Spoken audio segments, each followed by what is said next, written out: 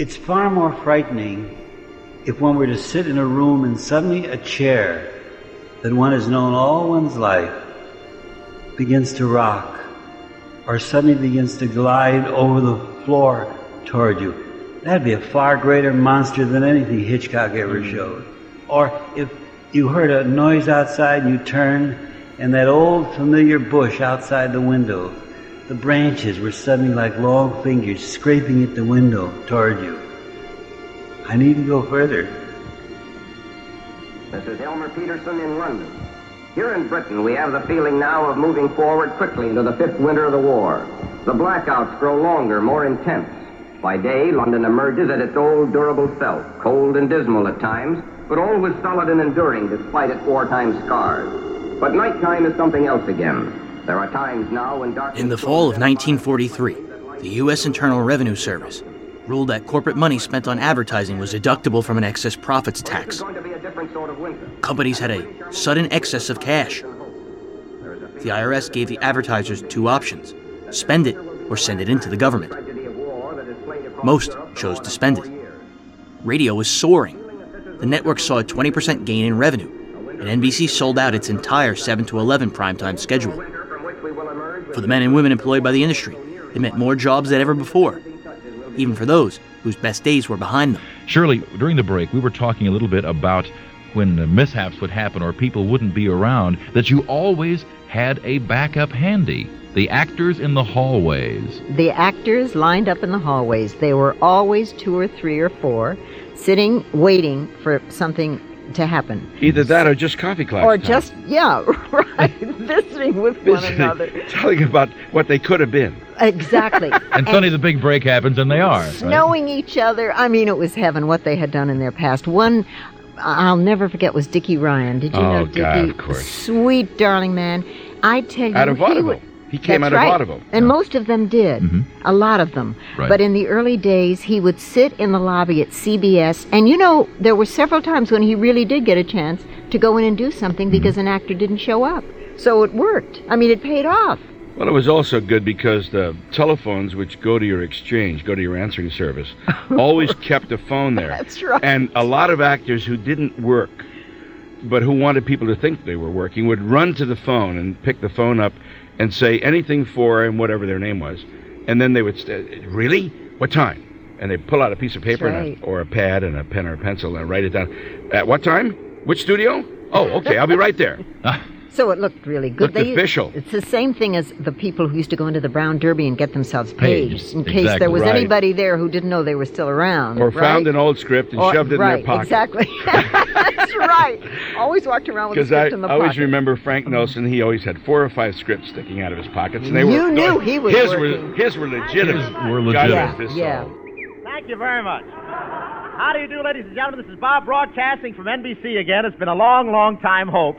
Telling you whether you're a soldier or a civilian, if you see a girl that's well stacked like a deck and you like the neck, use Pepsin and buy heck and you'll have her spellbound like Gregory Peck. The major networks covered over 80% of the U.S. 12 shows had a rating higher than a 20. Bob Hope led all programs with a rating of 31.7. But just 10 years later, television had decimated radio's audience. Only 4 shows had ratings higher than 10. Hi. I guess this is goodbye. Try not to cry too hard for me, baby. And don't bury me too deep. During the decade in between, NBC's Blue Network became ABC, and widespread transcription became the norm. And with over 95% of homes and cars installed with radios, the medium connected Americans with their land, their communities, and their holidays, like the one that tonight we'll experience together. Halloween. So goodbye, everybody, and remember, please, for the next day or so, the terrible lesson you learned tonight. That grinning, glowing, globular invader of your living room is an inhabitant of the pumpkin patch, and if your doorbell rings and nobody's there, that was no Martian, it's Halloween. In every vampire's life come moments now and then when goodness seems to threaten you. Don't yield, don't bend, you'll triumph in the end. A wicked thought will pull you through. Welcome to Breaking Walls, episode 96.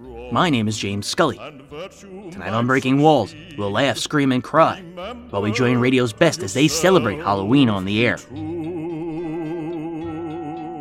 If this is your first time listening to Breaking Walls, welcome to the show. You can find this series on every podcasting platform and at thewallbreakers.com. Tonight's opening theme song is called A Wicked Thought.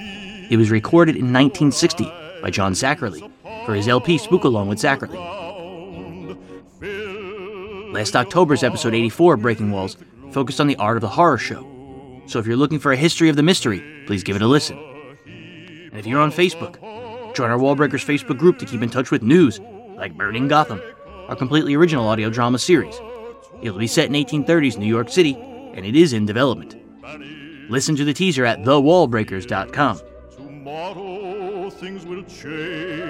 And you can also support these shows for as little as $1 per month at patreon.com/thewallbreakers.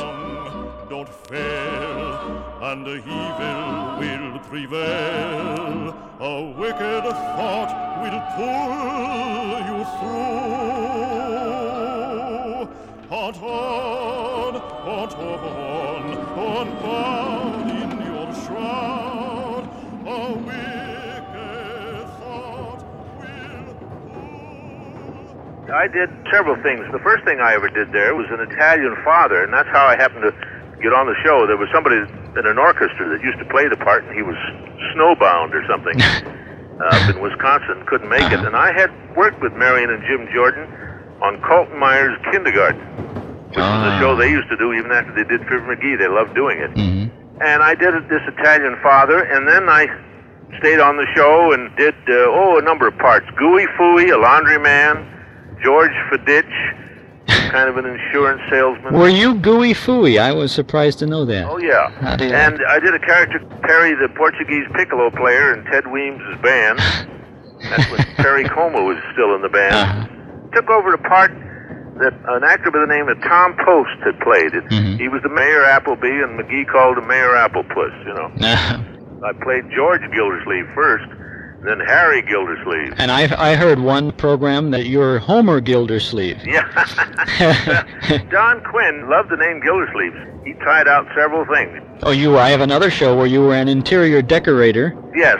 An Italian wrestler. I remember that. We had a lot of fun on the show. Actually, I had played the voice, but he wasn't born until Molly became quite ill. And she was off the show for a few months. And then they kind of pumped up all the smaller parts, like myself, and things that Bill Thompson did. And suddenly, we were very important to the show. Well, they gave the Gildersleeve character an opportunity, and I threw in that laugh one night that I had never used on the show, and that was it. Kraft presents The Great Gildersleeve.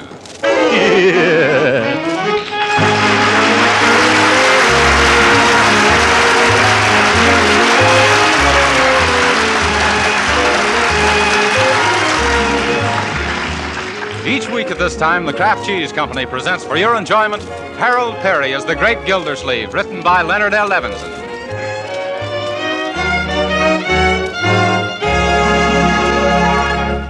We'll hear from the Great Gildersleeve in just a moment. But right now, here's a message of very great importance for today's menu maker. On August 31st, 1941, Throckmorton P. Gildersleeve stepped off a train in the town of Summerfield, bringing with a now common concept in American entertainment, the series spin-off. Gildersleeve had begun as a character on Fibber McGee and Molly. The man behind the voice was Harold Perry. Perry joined the cast in 1937, first playing every kind of bit part imaginable. Spread in millions of homes, but this is even more important. He was born Harold José de Faria to Portuguese parents on July 25, 1908. In January of 1923, a 14-year-old Harold had his first radio appearance at KZM in Oakland. By the late 1920s, he was working for NBC in San Francisco. Migrating to Chicago in 1937, he soon became one of radio's insiders, gaining a reputation as a top utility man. in the old days in Chicago, I used to do 7 voices on the Tom Mix Ralston Straight Shooter show, which a lot of people don't know about, I guess. That was way back in 37, 38, and 39. Well, you once played Sheriff Mike Shaw on that show, didn't you? I did Mike Shaw in a voice like that. And I did an Englishman in a voice like that. And I did Henry Akins, who was a town banker, in a voice like that. And I did Hawk Barrett, who was a villain. And I also did Hawk Barrett's brother, who was named Shotgun Barrett, in the same voice, except he had a lisp. And then, of course, I did Lee Lou, the Chinese cook. That was 7. I did Chief, an Indian chief also. And then when I left in 39 to come here with Fibber McGee and Molly, why, there were 4 or 5 fellows that took over the parts. But say, there's a next-door neighbor of theirs, Throckmorton P. Gildersleeve. Where? That portly gent with the mustache on the platform, the one making a speech to his employees. How do you know they're his employees? Because every time he goes away, he gives them an hour off to come down to the station and wave goodbye. Oh, so that's Mr. Gildersleeve. Well, I can't tell you how touched I am to see all the employees of the Gildersleeve Girdle Works down here at the station to bid me goodbye. It's indeed... by the way, is there anyone left at the plant? No. What if some orders come in? Who'll take the phone calls? Mert. Oh, Mert, eh? Yeah. As I was saying while I'm away, I expect every one of you to uphold Gildersleeve Girdles to the best of your ability. And don't forget our motto. If you want the best of corsets, of course it's Gildersleeve. Very good, TP, very good. Thank you. You'll get a raise. And though it's necessary for me to go away and attend to other enterprises... In the late 1930s, Perry approached McGee's head writer Don Quinn with an idea for a reoccurring role. 3 days and maybe till the end of the week. He wanted to play a pompous windbag who himself ran the biggest bluff in Wistful Vista. He thought it the perfect foil for McGee. Throckmorton P. Gildersleeve's first appearance was on September 26th, 1939. Yes, all aboard? Oh, no. Oh, my goodness. Out of my way, everybody. Where are my bags? On the train, TP. Thanks. I forgot to buy a ticket. Where do I buy a ticket? On the train, TP. Oh, yes. Let go of me, boys. Where are you pushing me? On the train, TP. Yeah. Goodbye, children. See, after they called the character Throckmorton, then I moved in next door. Oh, yes. You remember, I was his neighbor, and I even had a wife on the show, but she was never heard. She was only talked about. Did she have a name? Molly just occasionally said, "Oh, there's Mrs. Gildersleeve." Oh, Mrs. Gildersleeve. I see. That was about it, you know. So that when I made the transition from my own show and became a bachelor, why, I don't think I even had one letter asking what happened to your wife. Because no one had ever heard of her. Side-splitting, isn't it? Going to be in Summerfield long? Oh, no, just 3 or 4 days. I'm taking over the administration of my brother-in-law's estate. They're going to run it for my niece and nephew. But that's quite involved, and I'm hungry. Which way is the diner? Why, an old experienced traveler like you should know where the diner is. Oh, of course. No matter where you are, the diner's always at the other end of the train. See you later. In Summerfield, Gildersleeve was guardian to his niece and nephew, Marjorie and Leroy Forrester. Marjorie was studious and curious and seldom gave Gildy trouble. Leroy, age 12, was the wise guy. The household also had a voice for common sense.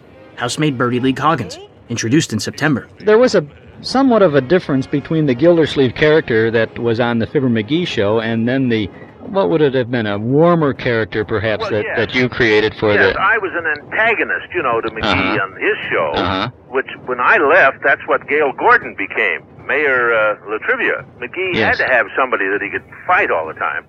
When I decided to do my own show, of course, why then I warmed the character up a little bit, even changed the attitude, so that he became a warmer person. And because he had a family to raise, and it wasn't too difficult to do. All I had to do was kind of lighten up the voice a little bit and make the laugh a little more human.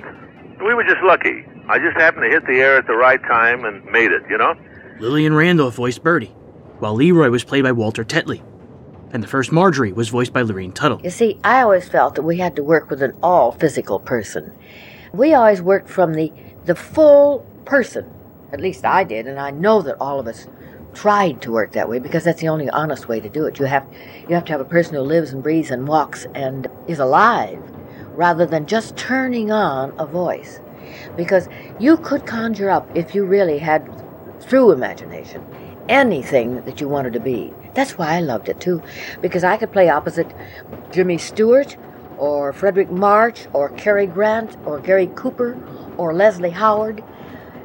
And on the air, I could be the most glamorous, gorgeous, tall, black-haired female you've ever seen in your life. Whatever I wished to be, I could be with my voice. That was the thrilling part to me. The show was originally to be sponsored by Johnson's Wax, but they ultimately passed. Kraft Foods bought the show for a full season run. Gildersleeve would air on NBC Sunday evenings at 6:30 p.m.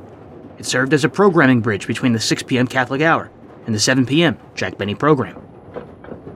I want pennies with a that, and pennies with a that. By the autumn of 1943, Perry had become a film star. In storyline, Gildersleeve was now Summerfield's water commissioner. He also had a love interest, the Southern Belle Leela Ransom, voiced by Shirley Mitchell. Yeah. And they wrote her so magnificent. Well, she was perfect for Gildersleeve, too, because he was an absolute, absolute foil for her, right? And on that one tape that I played recently, I do it for my kids, and I get such a funny feeling. The voice is lighter, and it's almost like deja vu. You think, oh my gosh, was I really like that? But I just loved her. He sings Speak to Me of Love to her. He would sing those chords. And she'd sigh through it and do things like, oh, Throckmorton. It was really delicious. What's the matter? Isn't my candy good enough for you? Why, of course. It's just that I make a habit, Stanley, of not eating candy in the morning. That October, RKO released the film, Gildersleeve on Broadway. Actually, you made a few movies as Gildersleeve, too, didn't you? Well, I made 3 movies at RKO with Fibber McGee and Molly and Edgar Bergen and Lucille Ball as Gildersleeve. And then I made a series of 6 of my own pictures, which was called the Gildersleeve series. And I even did one at Paramount with Bob Burns called Coming Around the Mountain with a lot of people. Even Uncle Ezra was brought out from Chicago to work in it. I think that hit the Late Show here not too long ago. No. We yell and scream and tell our listeners about it whenever one of those things comes on. I think Heavenly Days was a Fibber McGee and Molly one. I believe you were in that too, weren't you? I was in Look Who's Laughing and Heavenly Days. Oh, then I did one other one. And then I did one with Lucy Ball and Victor Mature called 7 Days Leave as Gildersleeve, as an attorney, while I was at RKO. It was all about the Court of Missing Heirs. Do you remember that radio show? Oh, yes, sure. And I was the attorney representing that particular show. Oh, I see. I read somewhere along the line that when you started as Gildersleeve in the movies, you had to go on a diet to gain weight. Well, yes. When I started doing the Gildersleeve character in pictures, I only weighed about 195, which was pretty big for my size, but it wasn't big enough, and I was quite young. So I started eating things, that would make me heavier. And by the time I got to my own series, which was then about 1942, a year after I started the radio show, I actually weighed 227. And when I decided I didn't want to do any more of those pictures because I wasn't very happy with them, I just went on a diet and lost 50 pounds. RKO hadn't seen me for about 2 months because we were on a sort of a sabbatical. And, of course, the head of the company almost collapsed when he saw me. I looked 15 years younger. I was down to 176. Oh, my goodness. Boy, I remained that way for an awful long time. In the midst of a monumental ratings season, on October 31st, 1943, Gildersleeve and his family celebrated Halloween.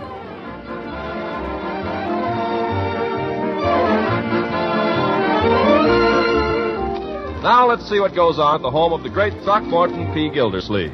It's Saturday evening, the day before Halloween, and his niece is giving a dance.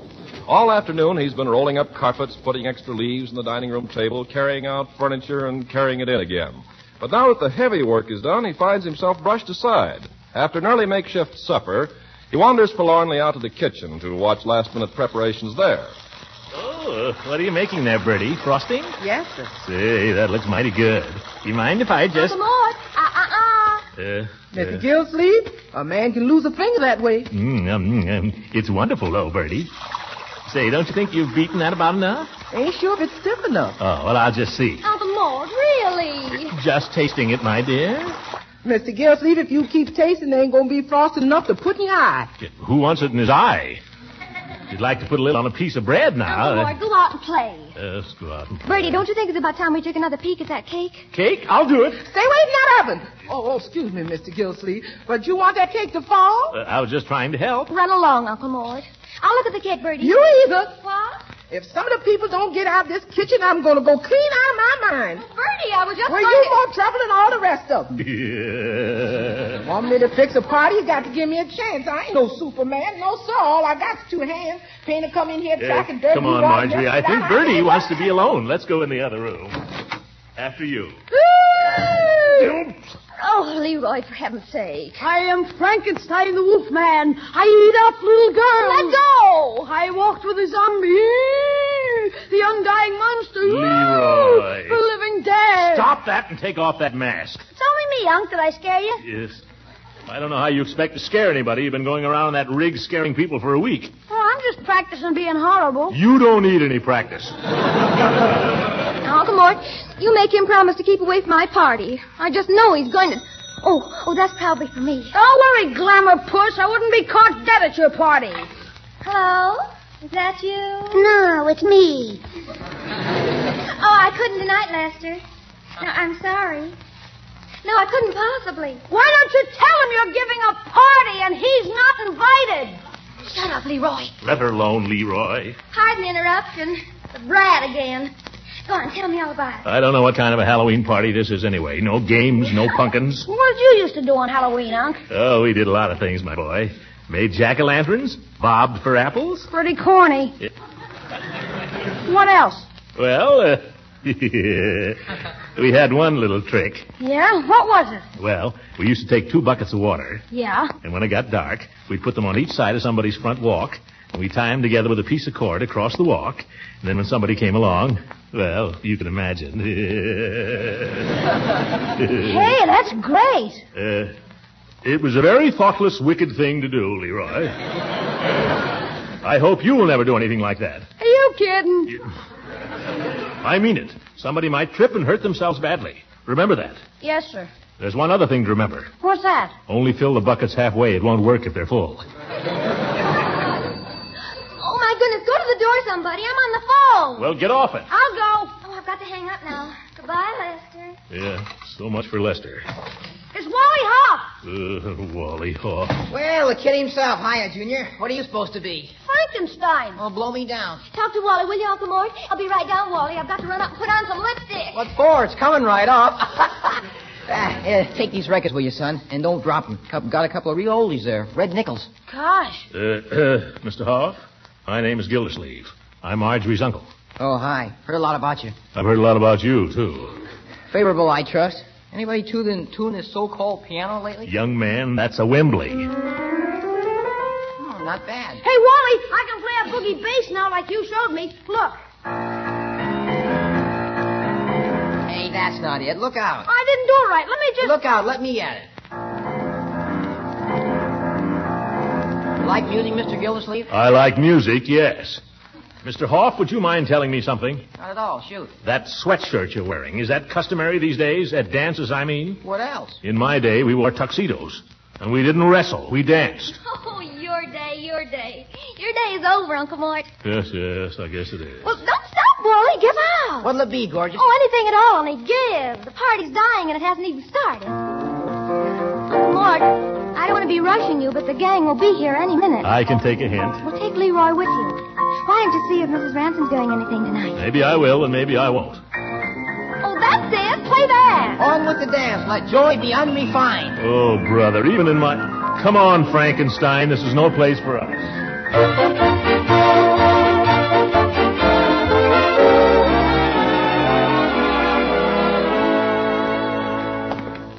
Gosh, it's dark out, isn't it? Wally Hoff. He's a swell piano player, Unc. You stick to Bach. That sounds like Piggy. Hey, Pig, wait up! That's his signal. See you later, Unc. Wait a minute. Yeah? I won't ask you to keep out of mischief, Leroy. Just keep out of jail. Okay. Where are you going, Mrs. Ransom? Never mind. Run along. Hey, Pig, wait for Frankenstein. Nobody's going to tell me what I'm going to do. If I want to call on Leela, I will. And if I don't, I won't. Just hope she's in, that's all. Move. Yeah. Throckmorton, you mustn't do that. Yeah, but it's Halloween, Leela. No, it's not. Tomorrow's Halloween. I know, but they're celebrating it tonight. What are you doing, Leela? Well, I had this date for tonight, but at the last minute I was unable to go on account of a headache. Oh, that's too bad. Yes. Well, perhaps some other time. Oh, I feel much better now. Oh, you do? Uh-huh. Isn't that lucky? Will you go to the movies with me? Well, I don't know about tonight, Throckmorton. I'm just scared to death of ghosts and witches and all. Oh, don't worry. I'll be with you. Promise you'll stay close to me and protect me? I'd like to see the ghost that could get between us.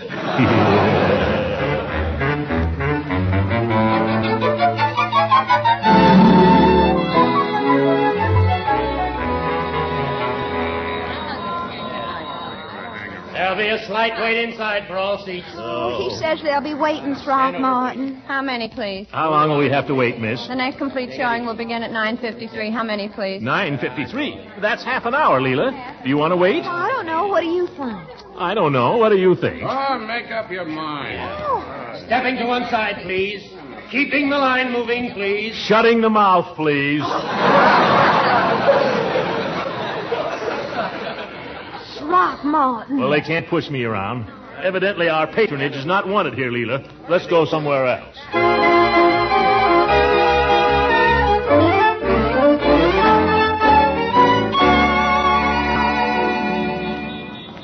I declare, Throckmorton, I've never seen Summerfield so crowded. Why don't these people stay home nights?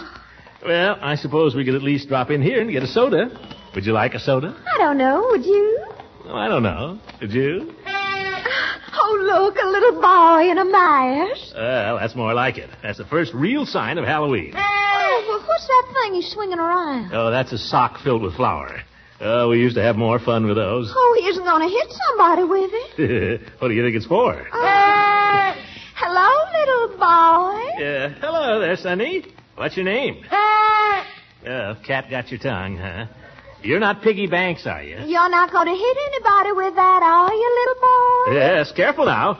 Careful how you swing that. I'll tell you what, if you go away, I'll give you a nickel. Listen, if you hit anybody... Look out now. If you're Piggy Banks, I'll tell your mother. Did you hear what I said? If you come near me with that, I'll...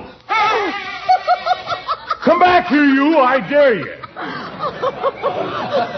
Let me brush you off, Throckmorton. I think you might show a little more consideration, Leela. Oh, but you look so funny, darling. Come on, let's go in and get a soda. Well... During the 1943-44 season, the Great Gildersleeve show rating was 16.3. It was the highest ever for a show airing at 6:30 p.m. No, it hasn't been snowing. A time slot change and continued radio success was on the horizon. Oh, well, if you're not going to have anything, I'm not going to have anything. All right. Soda for me, too. And by then, Lorene Tuttle was one of the busiest women in radio.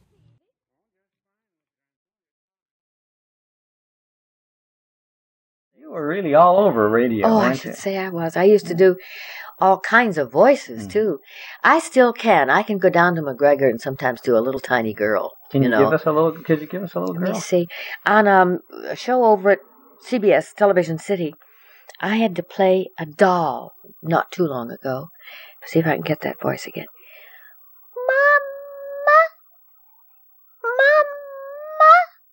Somebody pushed the little string on the doll, and I had to run upstairs and put my face into the microphone and be the doll while they were working the doll on the downstairs. Nobody knew the difference. See, Howard Duff was right. He said you have to talk to Lorene Tuttle because she's a doll. Oh, how sweet. Oh. The Sam Spade show, when after a while, I think about the second year, I got involved with the Red Skelton show. Mm-hmm. So I couldn't stay there to do the Sam Spade show.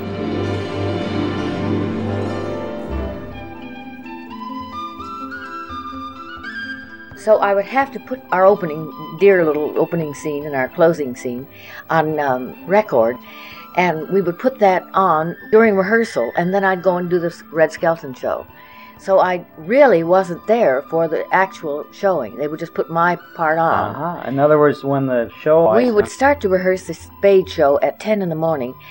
Then I think we went on at 5. to 5:30 here, and then probably played a repeat, transcription record repeat. So about 2, I had to go over to the skeleton show. So between 1 and 2, and the others were sent out to lunch, Howard would stay there with me, and we would tape my opening and closing stuff.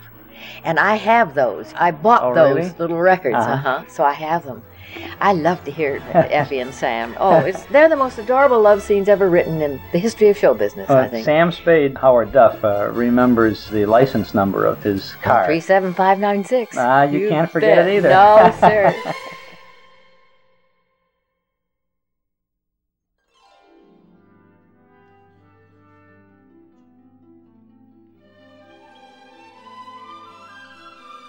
On July 12th, 1946, over the American Broadcasting Company, a new detective show took to the air starring a relatively unknown 32-year-old actor named Howard Duff. The show's lead character was one of America's most famous fictional detectives.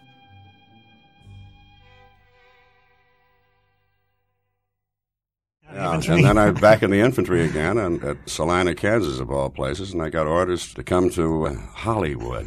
Are you ready for this? For the Armed Forces Radio Service. It was the talk of the whole division. This dumb fool is going to Hollywood. And what was it like in the Armed Forces? This was a pioneering effort in those days. The Armed Forces Radio Service? Yes, that part of your career, yes. Well, actually, they didn't really know what to do with people like myself, who actually, I was not a writer, per se. I was not a producer. I was not a director. So Elliot Lewis and myself and Alan Hewitt and a couple of other people were put in charge of... Elliot and I, originally, we recorded regular commercial programs off the air, and then we had to reassemble them because of censorship reasons, in wartime, where certain things were verboten. And we reproduced them, as a matter of fact. That was our job. It was a separate department. We turned out an awful lot of programs a week. And how were these programs used? Were they... we had stations all over, wherever American troops were, in Alaska, Far East, in China, when we can get into China, and of course, the Western Pacific, New Guinea, and whatever. The hair-raising adventures of Sam Spade, Detective, brought to you by the makers of Wild Root Cream Oil for the hair.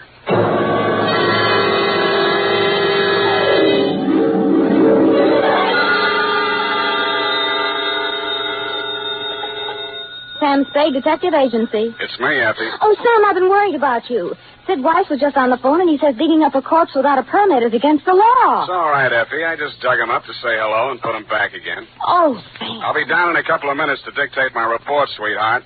If I get lost on the way, you'll find me in City Hospital, the Psycho Ward, third straitjacket from the left.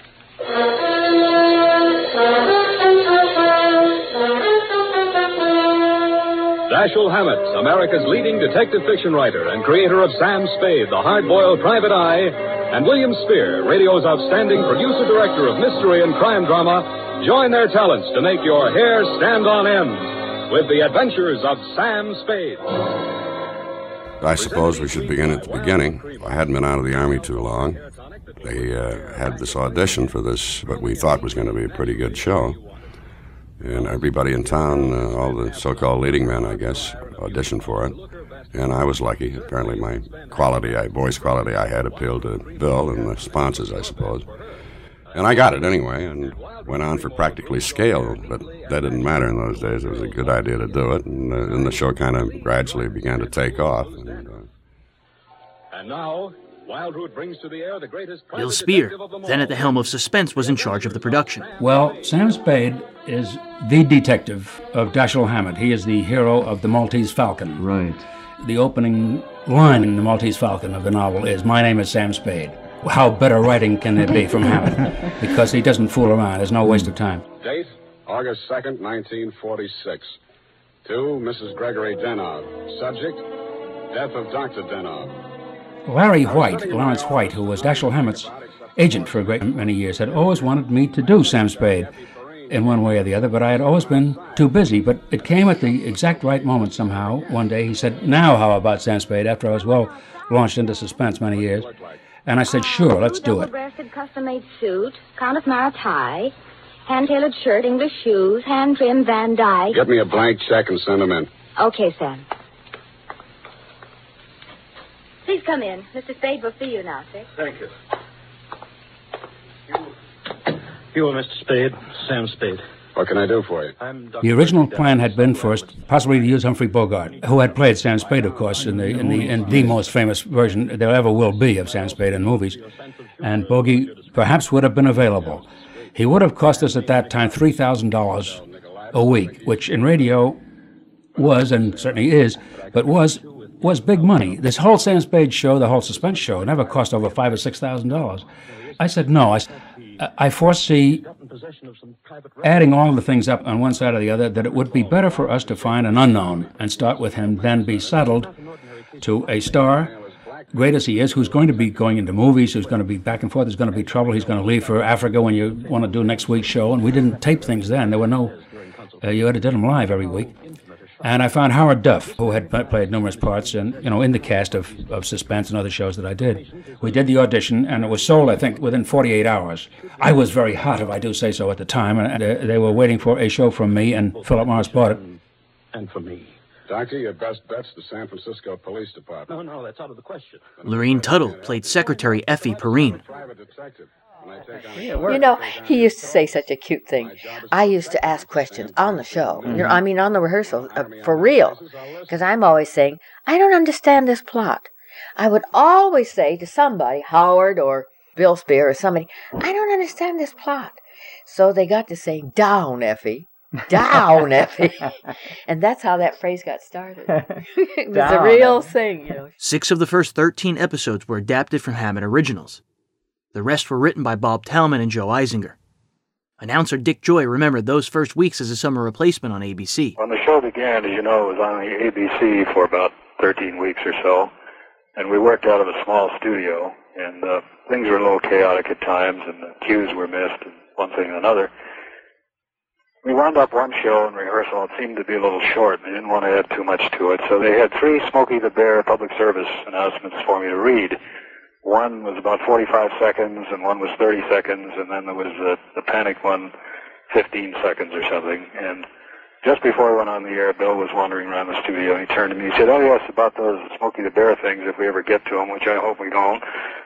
Yeah, I'll give you 1 finger for the long one, 2 for the short, 3 for read the quick one and get off.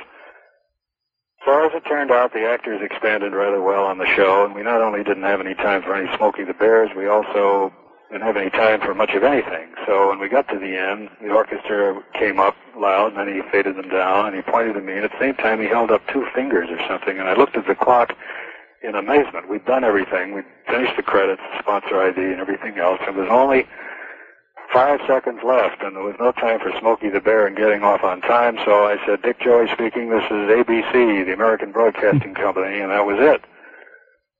So the next week I came in, and I'm sure he timed this. Somebody probably tipped him off. He had his back to the door, and we were sitting around the cast table, and as I opened the door, he said, I have one observation about announcers. He said, they're all basically rather stupid. And he said, all you have to do to prove it is, like last week, just point your finger at him, and he'll give his name. In the fall of 1946, as the final episode of the ABC Summer Replacement Spade series was airing, production of the show moved to CBS. Wild Root remained the sponsor. CBS felt that Edgar Bergen's ventriloquist act had grown stale on NBC. It aired Spade opposite his show at 8 p.m. on Sunday nights. Although Bergen's rating remained steady at 22.7 over the next 2 seasons, The Adventures of Sam Spade jumped 8 points to 17.8 in 1947. It was probably the first program of its kind that attempted to do something more than just the slam, bang, boom, boom. He was a character. He was a definite character who had a great eye for the girls. We'd always open the show. You could hear the bottles clinking and the thing, and he'd pour himself a snort, before he'd do his dictation to Effie. The whole attitude, I don't think, had ever been explored the way we did, the way that Bill really brought about, because this is his conception, and his production was impeccable, as I think you will agree, Ed. He paid a great deal of attention, not only to the stories, but and to what we said. What we said was terribly important. He had his big hero was Dickens. Did he ever tell you that? No, I don't think he did. No, he tried to get a Dickensian feeling about the interesting people that we had. He insisted. The October 31st, 1948 episode featured Lorene Tuttle doubling as a witch and Hollywood A-lister June Havoc as an uncredited lead. I think most people associate Wild Root as being the sponsor. Well, Wild Root, of course, you're right.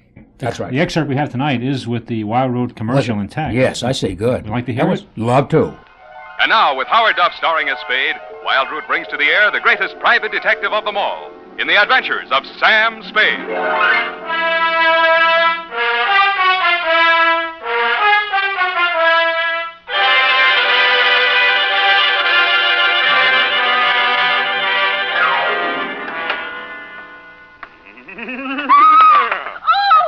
Is that the wind dying?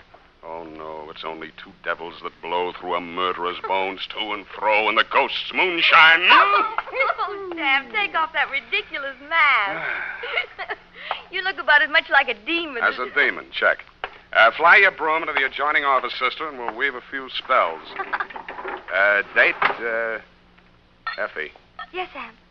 What is this thing on my desk? Looks like a pumpkin. It is a pumpkin. I made it this afternoon. Here, I'll light it. Well, isn't that cute? Isn't that cute? Eyes and nose and mouth. Looks like Lieutenant Dundee of Homicide. Well, thank you, Sam. Thank you. Well, I guess everyone knows it's Halloween, even if they don't listen to the radio. Shall we? We shall. Date, All Hallows Eve, 1948, to Hillary Bright, Esquire, number 13, Black Place, City. From Samuel Spade, license number 137596. Subject, the Fairly Bright Caper. It was a fairly bright afternoon for the fog-bound Bay Area. There was no frost upon the pumpkin. In fact, as yet, no pumpkin. But I did see a black cat and several attractive wolf girls in broomstick skirts during the bus ride down the peninsula to your client's ancestral estate, Fairley Pines. A bat flew out of a hollow tree as I mushed up a road through some pine woods to the house. In the gathering dusk, I also observed the toad, a lizard, and a hooty owl, which, if memory serves, are staple ingredients for a witch's brew. Then I observed, hobbling out of the forest, an authentic hag. She was wearing a dusty black robe, a peaked black hat, and her matted gray hair coiled serpent-like around her evil countenance. She leaned on a gnarled staff of hemlock, fixed me with her yellow, glittering eyes, and said, Hello, kiddo. Yes'm. Which way's the house?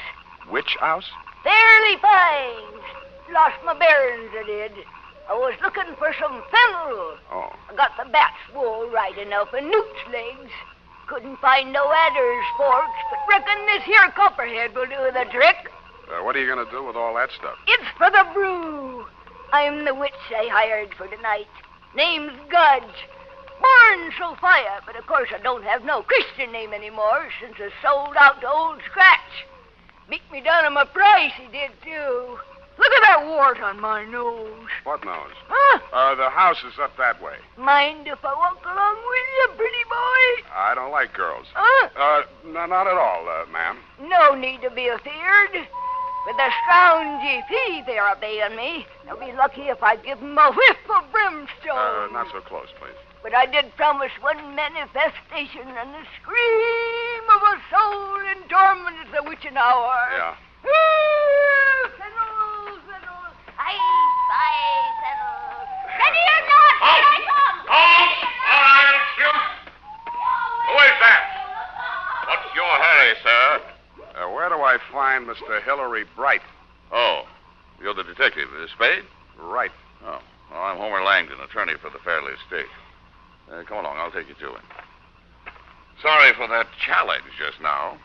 Been hearing strange noises around the grounds. You notice anything peculiar as you came up the road? Well, there was an old lady. I use the term loosely. Looking for fennel? Yeah. That's the witch. Mr. Bright hired her for the party tonight. Takes her work kind of seriously, doesn't she? Well, you know how it is. Seasonal work. What does she do between Halloweens? Claims she hibernates. God, Ophelia. Mrs. Fairley, Spade. She's eccentric. Don't let her know. Check. Oh, here I am, Homer. What was it you wanted? Oh, it's the man from the caterer. No, Ophelia. This is Mr. Spade, the detective that Mr. Bright employed. Oh, well, about that recipe for the aspic. Cook says she's never heard of putting fennel and lizard's claws in a tomato aspic. And Mr. Bright says hemlock is poison. You've got it mixed up, Ophelia. That's the recipe for the witch's brew. Well, anyway, the grocer says he doesn't stock them, so you'll have to garnish it with parsley. Ophelia, he's not the caterer. He's the detective. Oh, Well, keep your eye on those pumpkins. Mice, you know. Mice? You know, mice. Pumpkins? Where is that witch? I've got to tell her about the parsnip. Oh, witch! Mrs. Witch! Where are you? Sad case, but harmless. Shall we go in? Yeah.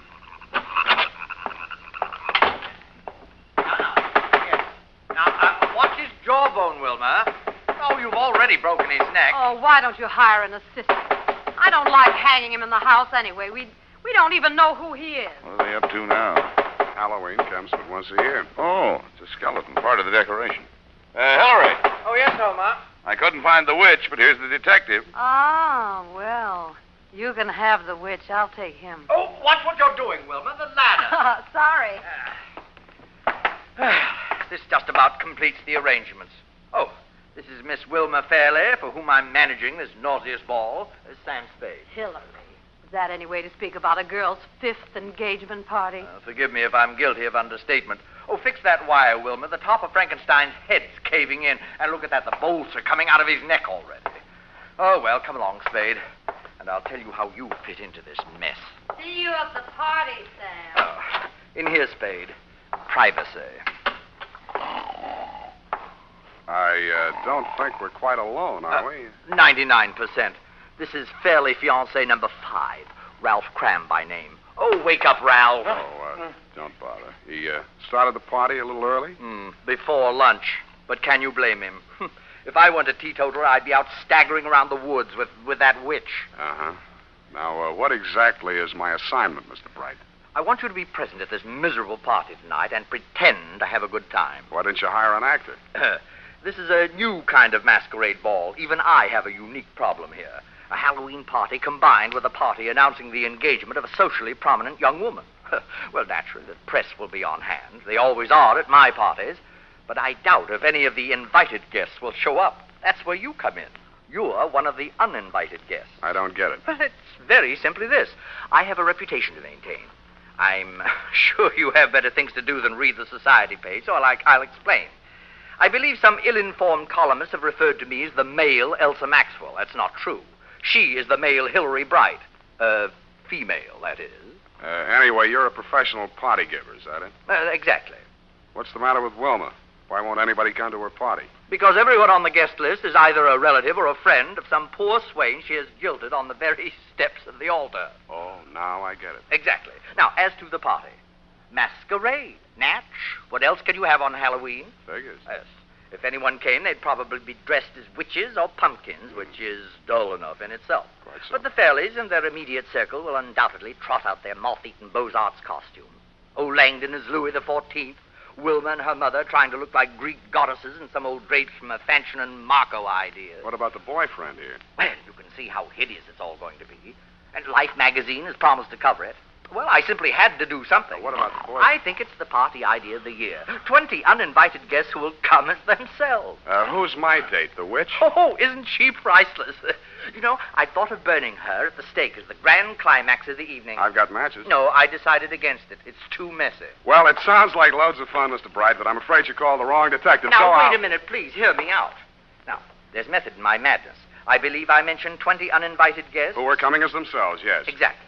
Well, I've gone to a great deal of trouble and expense getting together a really colorful group. All authentic types. A gangster, a shrimp fisherman, a swami, 3 bubble dancers, a gypsy, a paroled axe murderer, a sandhog. Oh, that reminds me, I must see whether the blubber arrived for that Eskimo they're flying down from Nome. Yeah, well... What I'm getting at, Spade, is that with a collection of people like that, well, anything might happen. Well, why didn't you invite the local police force? Oh, they're coming in costume, of course. Good, then you won't need me. Besides, I get $800 a day in expenses. Mr. Spade, at the last party our local chief of police attended, the guests were held up and robbed of $50,000 worth of jewels, including the chief's gold badge. So, you see, we do need you. I don't think anything of this kind had been done because we had a lot of tongue-in-cheek stuff, and I used to do a little ad-libbing now and then if I felt like it. And it was kind of fun. Kathy Lewis and June Havoc did most of the leading ladies. Well, he was romancing her at that time. Did that show up in his choice of roles and everything like that? It was very touching story. I think maybe they weren't married when she first came No, on they the weren't. show. He was courting her, and it was his way of I'd making an impression upon her. He was a caster in all these various roles, unbilled most of the time, by the way. Oh, no, yeah, I guess so. No, I was the only guy that got you got the star billing. And else I had to fight like mad for that, believe me. Well, that's a whole other story. We won't go into that. Mrs. Fairley has a very important announcement to make. Ophelia? She was here just a few moments ago. Well, have you seen her around Langdon? A few minutes ago, she said she had a headache and went upstairs to get some aspirin. Sam, I'm worried about Mother. Would you mind going upstairs to see what she's up to? She's been behaving so strangely tonight. She's been behaving strangely. Sure, Wilma, I'll be right Well, back. come along, let's get on with it. A witch. Isn't. You stand over here. Here? No, bring your broom. That's it. And don't look so pleasant. You're supposed to be evil. Beware. Those not wearing toad bane is subject to warts. There's evil in this place tonight. Blood on the stone, blood in the cauldron.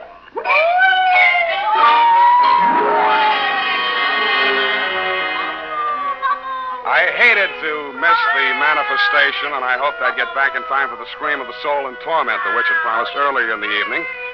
I cased the rooms on the second floor. Wilma's fiancé, Ralph Cram, was in one of them, asleep. Ophelia wasn't in any of them. But in one of the bedrooms, I found something that puzzled me. A rope made out of bed sheets dangled out of the window, but the window was closed. I walked over and opened it. The witch was still at it. I couldn't see the merry little group around the bonfire, but where the firelight glowed against the tree trunks at the edge of the woods, I saw a white-robed figure crouching in the shadows. Then I heard it.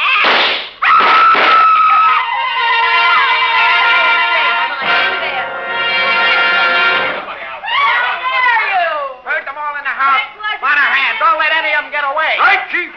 All right, folks, you'll have to step inside. Now, come on, step inside. It's Wilma, Spade. She's dead. Somebody shot her. She was sprawled on her face at the foot of a big pine tree at the edge of the clearing. A single slug had entered her body just below her left shoulder blade. If this was part of Mr. Bright's Halloween production, I thought he'd overdone it just a little, because she was dead. As nearly as I could reconstruct it, Wilma had been standing outside the circle of people grouped around the fire, as if somebody in the woods had called to her and she'd left the group to investigate. She'd been facing the fire when she was shot. And what about the two shots that had missed her? If the killer had been aiming at her and missed, he couldn't have avoided hitting somebody else in the crowd. I went back to the house to check the guests. All there, unwounded and accounted for, except the witch. According to the local chief of police, who was rapidly turning into a toad, she had flown away on her broom. I checked my nose for warts.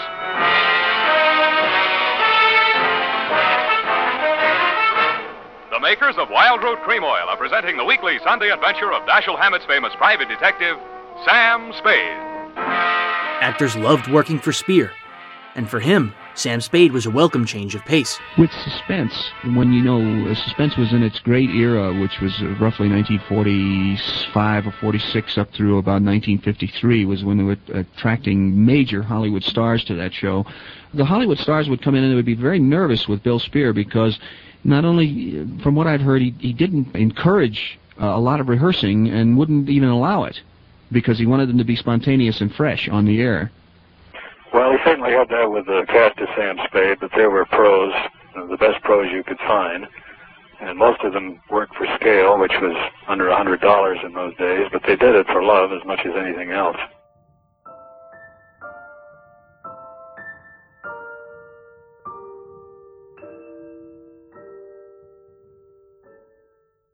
That October, Spade's rating was 15.6. It climbed to 18.4 in December, but fell rapidly during the new year.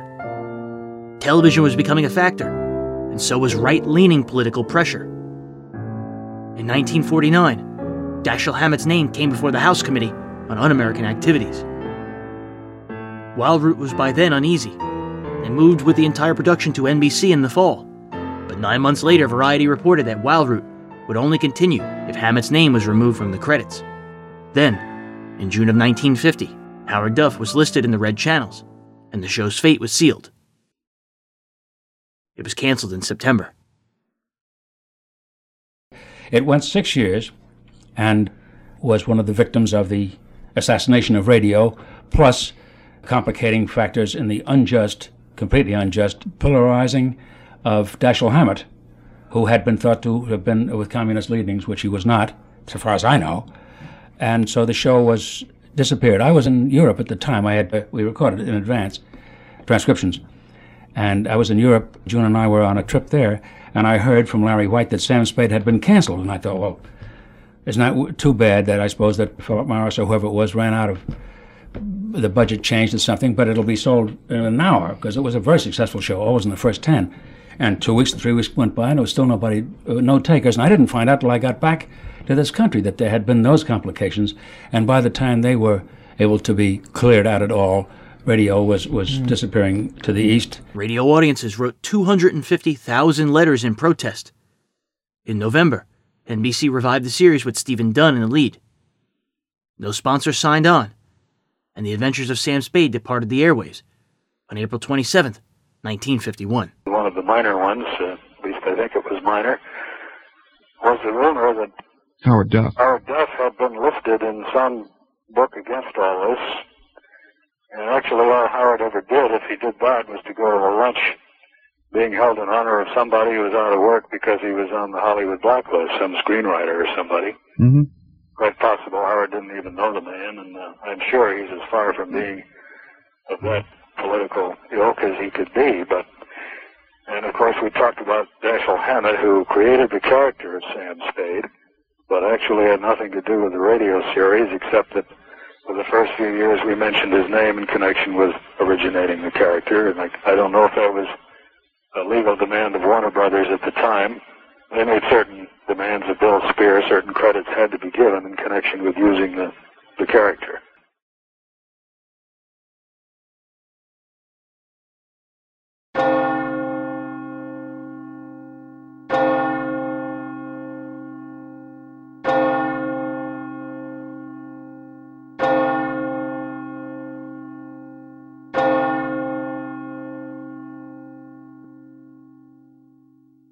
They did wonderful things in those days, and not all the stories are apocryphal. They're true. The craziest are true. They undressed Bill Stern once. You know that? Oh, yes, I was there. Bill Stern was one of the great sportscasters of all times, and he was at NBC, I think, at the time, and somebody went out to a studio tour, and while he's on the mic, they removed his trousers. Oh, yes.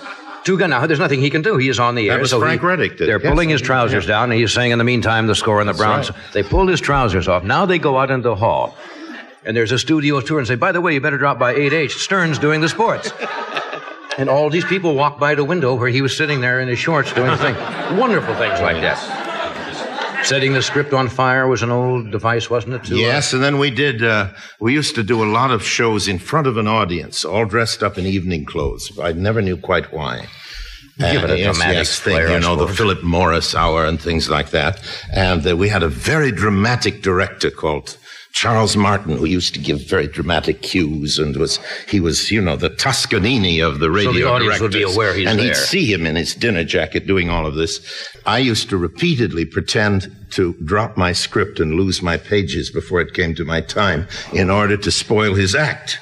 You see, because I'd drop all the pages, and we'd all be picking them up, saying, oh, that isn't it, must be this, and so on. Then while he was looking away, I'd get the real script out of my pocket, you see. That could be heart attack time. Yeah, heart attack time. But he gave us a rough time during rehearsals, so we felt he had it coming to us. But it was very funny. Sponsors in those days. Over and over again, radio actors would be barred forever, not allowed ever again to work on a show because it was a Camel show and they opened up a package of Chesterfields or something. That's how seriously they took it at that time. Just the package in your hand, blackballed forever. In radio, a medium where nobody could see anything. I remember once when I was in radio in the Midwest, the favorite device there was because we didn't have a news editing staff or anything, we would just, pull it off the teletype, and the AP or UP would come in on the yellow sheets of paper, and the radio announcer, Ed knows this, would tear it off, and you go into the news, and you read what the stories are. They would type in, they would get a sheet, and in the middle of the news, they would type in some horrendous, obscene story that you didn't know the end of it until you were about halfway through, and then, of course, your eyes would drop down. And you'd say, in Cedar Rapids, Iowa today, Mr. William Scranton went into the barn, and all of a sudden you'd see what's coming. And you'd say, we'll be back to that story in a moment, but first... Terrible things like that. Yes. But you would be halfway through the story before you realized you'd been had.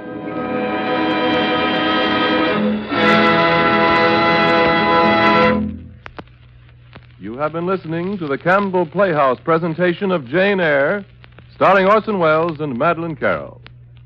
Mr. Welles and our guest will be back with us in just a moment. Meanwhile, you may have noticed earlier in our program that in speaking of Campbell's chicken soup, I referred to it as homey.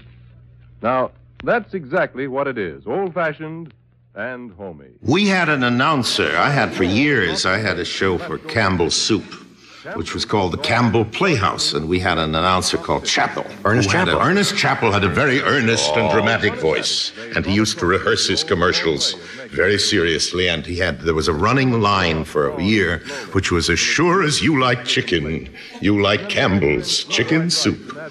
Now, I had been sent by somebody They're reading a copy along. of the Poulterer's Gazette, in which Campbell's Soup was advertising for old roosters. Now, as a matter of fact, roosters make the best soup, and very old chickens, but we didn't know that. We thought it was funny. So I had my cast every week in dress rehearsal, while Chappell was saying, you like Campbell's chicken soup, we were saying rooster soup right along with him. And he would say, now, fellows, you know I'm going to go on the air and I'm going to say rooster. He did. He did. I really believe it is. And so I say again, just as sure as you like chicken, you like Campbell's chicken soup. Have it tomorrow, won't you?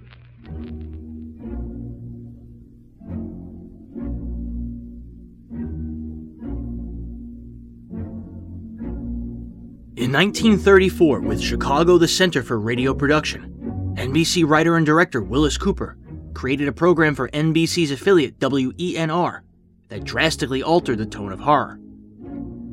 Cooper had been writing advertising copy in the late 1920s when he entered radio. He worked first as a continuity editor, and then for NBC's Empire Builders. His idea was to offer listeners a late-night terror program, at a time when other stations were mostly airing music. It emphasized crime thrillers and the supernatural.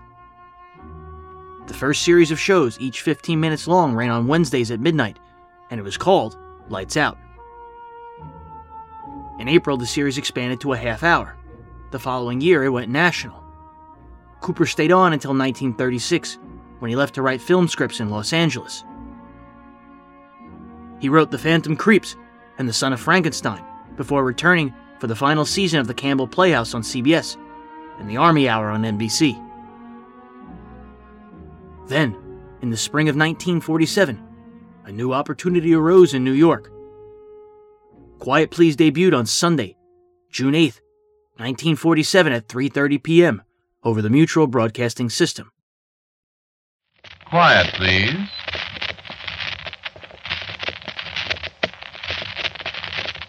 Quiet, please.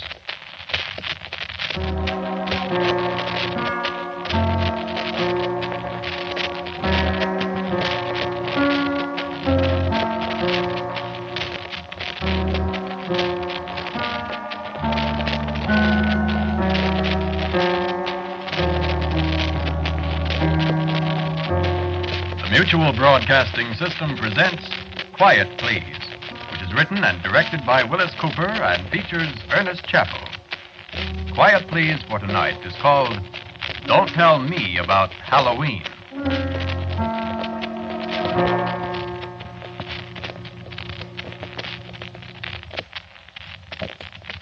I'm going to kill my wife tonight, or maybe tomorrow night. I mean, I'm going to kill one of my wives.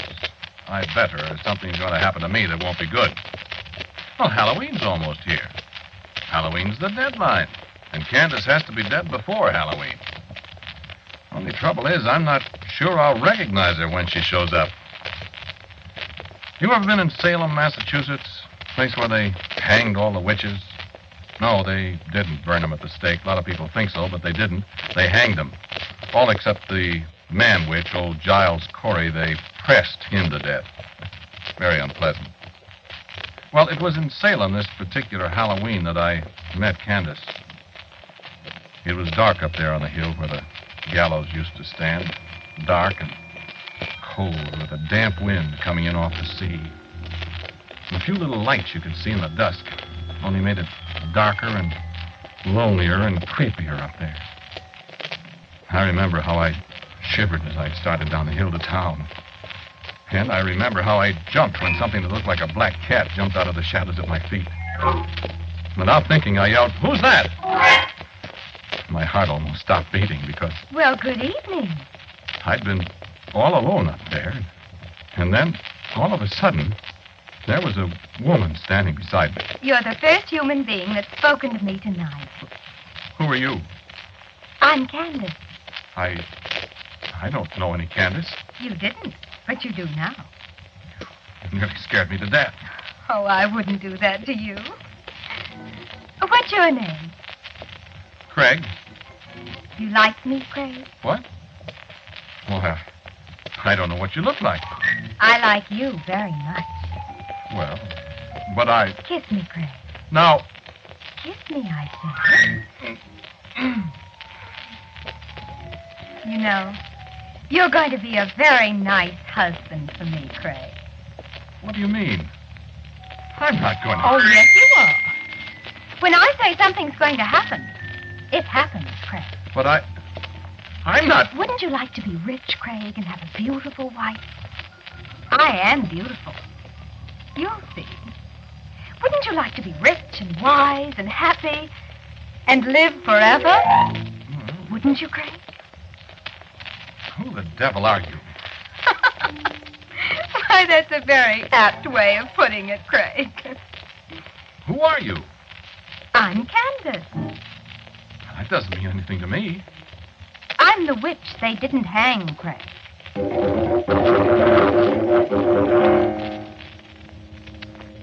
Well, she was right. I am rich. Whenever I need money, which hasn't been for a long time now, I ask Candace when she comes to see me at Halloween time. I am reasonably wise, I suppose. I'm quite an authority on American history, quite well considered at the university here. And while I can't say I've lived forever, I have lived 253 years. Now, that's right. You see, I met Candace on the hill above Salem in the year 1694, 2 years after Cotton Mather stopped hanging witches.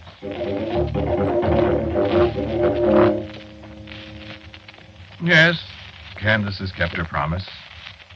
I remember the way she put it, standing up there in the early morning, watching the mists crawling along the ground below us. You'll not see me now till another Halloween. And I can't tell you what form I'll be in when I come to see you again. But if you see a strange bird or a lost dog, or any strange being at your door come Halloween, you say, "Who's that?" And if it so happens the stranger's me, why then I'll be home with you till the cock crows for morning. And I remember I started to speak, to ask questions, but she stopped me. For the time's short now, my love. And remember the words, and we've all the future before us. As long as I live, you shall live. And below us somewhere a rooster crowed, and I was standing alone on the hill. And a yellow butterfly was rising in circles above my head. I watched it disappear into the first rays of the sun. Quiet Please elevated the genre into a high art. No, I didn't believe it either. And yet... For the weekly lead, Cooper selected Ernest Chappell, the Campbell Playhouse's announcer. Chappell proved a natural. He played Scotsmen, oil riggers, drunks, and archaeologists. They were everymen who got tied up in the supernatural. Few supporting voices could be afforded or deployed. Those who were part of the New York radio elite, like Frank and Claudia Morgan. The cast was told, play it straight, and it resulted in an almost dreamlike study in horrific high art. Like on October 27, 1947, when Quiet Please presented Don't Tell Me About Halloween. Lying there on that doorstep, freezing and nearly drowned without a stitch on, and you stand there and look at me like some great fool. Get me something to put around me and stir up the fire before I take my death of cold. And I do believe you were going to kick me, too. What did I ever see in you? Candace, dear, how was I to know? Give me that quilt! Oh, she was all contriteness and apologies in a moment. But I can feel that slap alongside my chops from 2.5 centuries ago. And our first anniversary was a very pleasant one. I was rather glad I'd married a witch. It had its drawbacks, though. Despite wealth and growing wisdom, people around me in Salem grew old, and I seemed to stay the same age. I moved away, and the years went on. I moved away from Salem, and I moved away from Philadelphia, and I moved from Baltimore, and Richmond, and Savannah, and a score of other places. I spoke to George Washington, and I watched Robert Fulton's steamboat chug up the Hudson when I was more than 100 years old, and looked 35. And every Halloween I welcomed Candace home for a night. One year in a farmhouse on an Illinois prairie, a red fox whined up my door. And it was Candace. One year a blue jay flew down from a tree in Missouri. And another year, she came as a skittering little gray field mouse. And the year I came back to Wisconsin after the Civil War, a porcupine gnawed its way into my cabin on Halloween night, and one of its quills spiked me before I thought to say, "Who's that?" And when Candace smiled at me, there was only a strand of yellow hair through the thick of my thumb. I remember she pulled it out, and it hurt. Years and years and years. She's been a wonderful wife, but I never forget what she is. Once a year is getting to be enough. It was just... In March of 1948, CBS executive Davidson Taylor sent an internal memorandum expressing his interest in purchasing the Mutual Sustained series for CBS. Nothing materialized. Quiet Please shifted to ABC in September of 1948, but never found sponsorship and went off the air on June 25th, 1949. I didn't know it was you. Well, Huh? don't people kiss their wives anymore? Darling, you surprised me. Suppose you surprise me.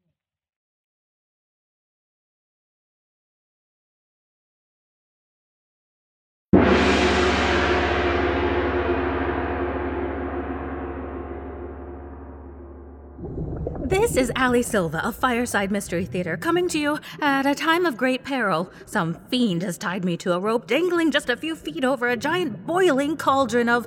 What is that? It smells like gazpacho? But gazpacho is supposed to be served cold. Oh, whatever. Why would I put myself in such a situation? Because we at Fireside Mystery Theater will do whatever it takes to create exciting audio drama. Enjoy our acclaimed anthology series of original eerie radio plays, performed before a live audience by a full cast of magnificent actors and a crew of amazing musicians and technicians. Just go to firesidemysterytheater.com for show listings, info about us, and links to our podcast. Take a listen for yourself today and find out why our podcast is among one of the top audio drama series out there. Oh, brother. That villain is cutting my rope. Well, that must mean my time is up. So tune in and subscribe to the Fireside Mystery Theater podcast. Oh, and be sure to mind the shadow.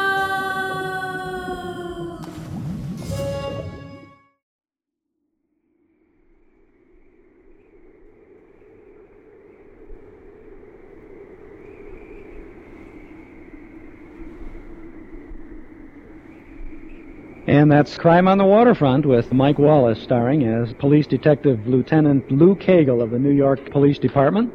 And this is a broadcast from February 24th of 1949. Joining us at our studio here in the Museum of Broadcast Communications is our very special guest this afternoon, Mr. Mike Wallace. Thank you, Chuck. You have a lot of fans in the Chicago area, Mike. Oh, well, listen, this is where I grew up. professionally, so that I have a special feeling about this town. I went to college in Ann Arbor and got a job. Luckily, I couldn't get a couple of jobs for which I had auditioned, and I got a job at WOOD in Grand Rapids back in 1939, and then came to Detroit, took WXYZ, and finally here to Chicago in 1941. Was your first job here in Chicago as a staff announcer on some station? No, I was freelance. I announced a soap opera called Road of Life, the story of Dr. Jim Brent. And Dr. Brent Calls Surgery, right? That's exactly the one. And shortly after that, got a job doing the air edition of the Chicago Sun-Times before it was the Sun. Those were the days when you could do news and commercials and narration and acting and everything. No one thought the worse of before. It was all honest work. And the extraordinary thing for somebody breaking into the business back then was that it gave you an opportunity to do a variety of chores, and you began to learn what it was that you could do and what you couldn't do. And that Lou Cagle, how long did that stay on the air? Not too long.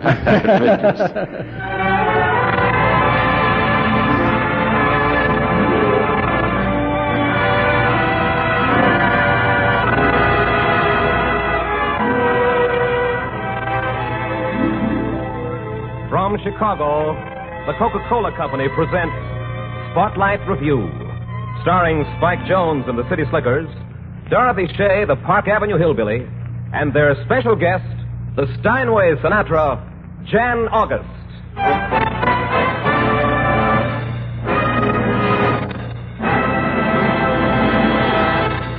Now here's Spike and the City Slickers saying we don't care what you call it, but it means hi there, neighbor, welcome to you, and it may sound like no, no, Nora.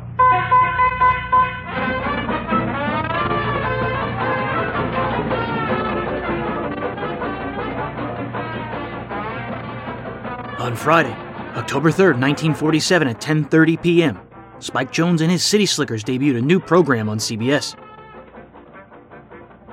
The zany band leader was 35 and looking for a change. It was the third time he'd been given his own series. Jones had spent 13 weeks as a summer replacement on NBC for Edgar Bergen in 1945, and he emceed Spikes at the Truck over Mutual Don Lee in the spring of 1946. In the summer of 1947, Jones hired Ralph Wonders, former VP of the General Artists Corporation, as his manager, and when Coca-Cola decided to get back into radio, CBS sold the soda giant the Spike Jones Spotlight Review. It featured the City Slickers, Dorothy Shea, and Morton Downey Sr. The City Slickers took hot jazz and added bells, whistles, washboards, flip guns, pop bottles, and doorbells. The result was one of the most interesting musical sounds in radio history. Thanks, everybody, and hi there, friends. This is Spike Jones wishing you all a happy Halloween and inviting you to come on in and bob for apples. Heist your heels and take a ride with us on our special broom built for two. Hey, move over, Spike. That's our girlfriend, Goldilocks of the Gold Coast, the Park Avenue Hillbilly, Dorothy Shea.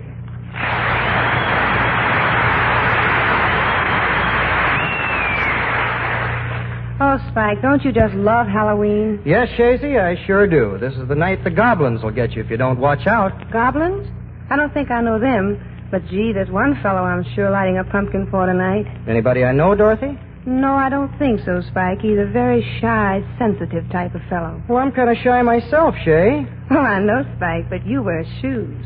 Oh, you got a real old-fashioned two-jug mountain man, huh? Well, Spike, he's just a big, gentle boy. And if I sit real quiet here tonight, he may come stealing through the dew. And before you know it, we'll be sparking. What are you going to say to him, Dorothy? I'll tell you, Spike, we had a little argument last Halloween, and he went away mad. But if he comes back, here's what I'll say to him. Life used to be a gay thing, filled with happiness. The band continued to tour around the country. When the show was broadcast from Chicago, Mike Wallace handled the program. He was then a freelance announcer, and soon became one of the most famous interviewers of the 20th century. I freelanced exclusively here in Chicago I was here for a decade with 2.5 years out, Navy. And I worked GN and Q and BBM, mostly those three. And it just kept you so busy because there was so much activity here in town then. Did you ever get caught by the bridge being up? Only on one or two occasions, but I did. But you did. And didn't. Actually, what happened was I didn't make the repeat at CBS. I was coming across and didn't make the repeat of Road of Life. And I thought I was going to lose my job as a result of it, but they understood. That was a standard problem or excuse, I think. A little of each. Correct. When Spike made his way to the West Coast, it was Dick Joy who sometimes filled in.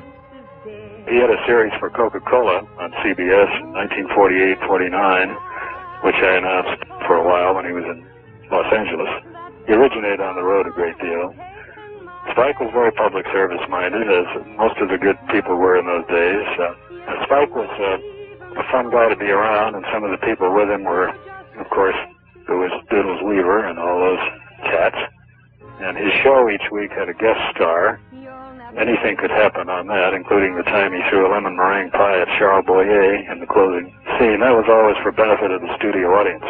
Instead of hitting Boyer, he got me, and I only had... This was all premeditated, though, wasn't it? Oh, yeah. You were mentioning Peter Lorre. Peter Lorre was a guest star on one of the shows I worked, and Paul Frees, whose voice you hear on many television things now, could imitate anybody. He's the number one imitator of Orson Welles. He could do a beautiful imitation of Peter Lorre. So as the show was on the air, the script secretary came out and gave us all inserts for the closing thank you and goodbye scene, in which Spike would say, well, it's been a great pleasure to have Peter Lorre with us today. And Peter, we want to thank you. And what picture? We always had to credit the picture, of course. What motion picture are you appearing in this week and all that? So the girl came out and gave us all the new pages for the last bit. Peter Lorre was sitting there, and Spike started to read this, and Peter stood up to walk over to the microphone, and coming from the wings opposite him is Paul Frees, who plays Peter Lorre, the like of which you'd never heard. And Lorre did not expect this, and so he froze and stood still. Paul Frees walks up to the microphone, and Spike says, Peter, it's been marvelous to have you with us. And Paul Frees says, it has certainly been my pleasure. You don't know how I've enjoyed it myself. And Lorre is just about dying, and the show goes off the air, and he was still bewildered. And Spike went over and hugged him and said, dude, and I don't think Peter thought it was. In 1947, Halloween fell on a Friday, and the Spotlight Review was on the air.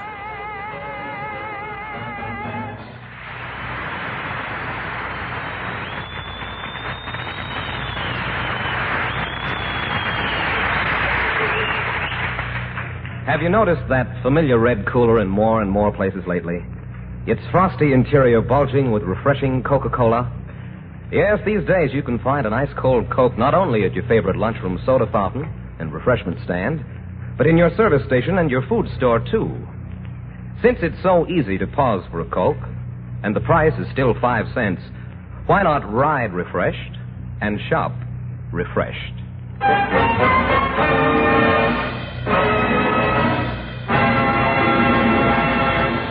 Being Halloween, folks, we'd like to present ourselves at your door right now, dressed up like one of those ritzy, big, polite orchestras with a soup and fish arrangement of My Old Flame. It features Paul Judson and Paul Frees. Look, folks, easy. No hands.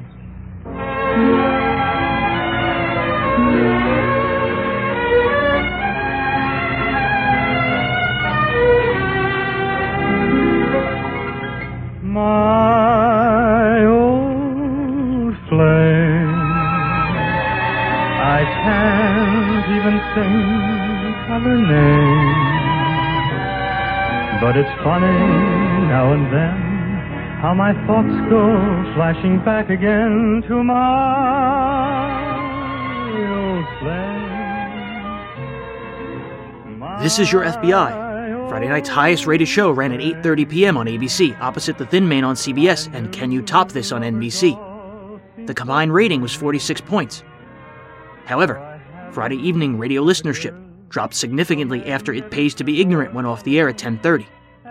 It was, for many, either a time to go out or a time to go to bed.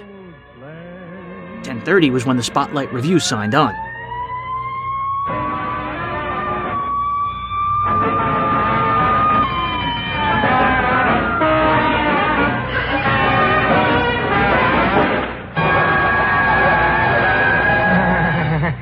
My old can't even think of her name. I'll have to look through my collection of human heads. But it's funny now and then how my thoughts go flashing back again. CBS would shift the series to Saturdays at 7 the following year. In fact, it was on Saturday, October 1st, 1948, that Frank Sinatra's private and professional turmoil became noticeable, with an off-key spotlight review performance.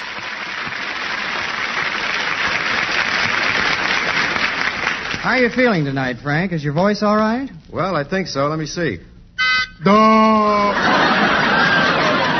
am majestically in voice. You ready?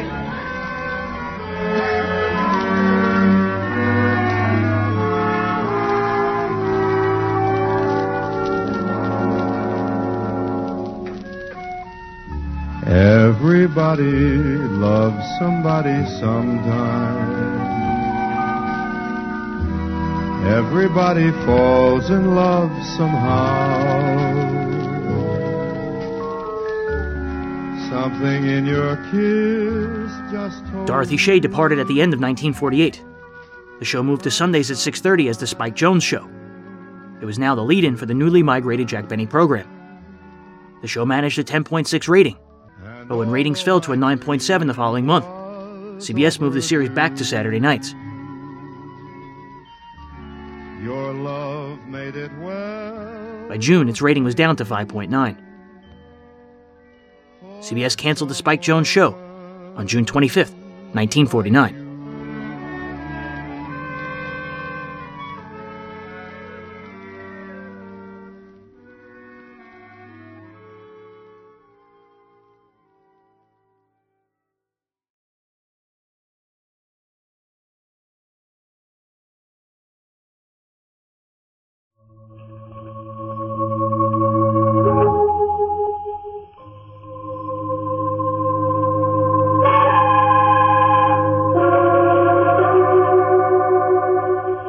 Makers of Clippercraft clothes for men and 924 leading retail stores from coast to coast present the world's most famous detective, Sherlock Holmes.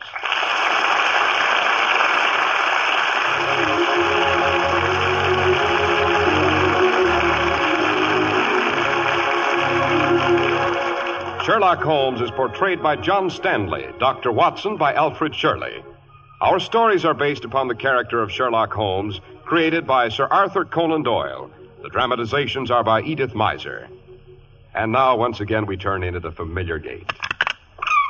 The wind whistles cold and sharp through empty branches. A brilliant October moon peers intermittently from behind scudding clouds. Hello, what's that in the good doctor's window? Pumpkin lantern. Dr. Watson is celebrating Halloween early this year. Come in, Mr. Harris, come in. Why the delay on the doorstep? Why, I was just admiring your Halloween decorations, Dr. Watson. A work of art, eh? Presented to me this afternoon by my youngest godchild. It's supposed to ward off goblins and witches and other nefarious familiars who are abroad this time of year. You mean who are supposed to be abroad, Doctor? Well, not necessarily, Mr. Harris. Not necessarily. Oh, here, take this chair by the fire. Thank you. Did I ever tell you of the time Holmes and I had a rather terrifying encounter with the notorious Laughing Lemur of Hightower Heath? Why, you know you didn't, Doctor. Who was she? A witch who had been buried centuries before on wild and brooding countryside known as Dartmoor. This adventure took place on All Saints' Eve, the particular witch's Sabbath, which you Americans refer to as Halloween. And there I go off the deep end as usual. Suppose I pause to pour us each a glass of fresh cider, while you pay homage to our sponsor. What could be fair, Dr. Watson? To tell you that Clippercraft suits sell for only $35 and $40, with a few special models at $43.75. Sherlock Holmes peaked on radio between 1939 and 46 with Basil Rathbone and Nigel Bruce playing Holmes and Watson. They made 14 films during the time, and their rating climbed to 14.1 in 1942 on NBC. The next year, the entire cast moved to the Mutual Broadcasting System. They remained for 3 seasons until Holmes left for ABC. Basil Rathbone stayed with Mutual to star in a new series called Scotland Yard. Nigel Bruce stayed on as Watson, while Tom Conway became Holmes. But when the Semler Company discontinued sponsorship in the spring of 1947, ABC canceled the show. That summer, Clippercraft Clothing signed on to pay the bills. The show moved back to Mutual with John Stanley as Holmes and Alfred Shirley as Watson. The New Adventures of Sherlock Holmes signed on the air Saturdays at 7 p.m. On October 26th, Holmes and Watson tackled the case of the Laughing Lemur. And now, Dr. Watson, to return to the witch on the moors. Oh, right. It was one morning several years after my marriage, a brilliant fall day. The last day of October, to be exact. Mary and I had just finished our matutinal Finn and Harry when a violent jangle at the front door bell heralded a telegram from my erstwhile partner in crime, Mr. Sherlock Holmes. As nearly as I can remember, it ran, if convenient, meet me Paddington Station, 10:15. If inconvenient, come anyway. Bring service revolver. Don't suppose you have any silver bullets. Silver bullets? What was the meaning of that inquiry, Doctor? As a matter of fact, that was my first question after Holmes had settled himself in the corner of our railway carriage.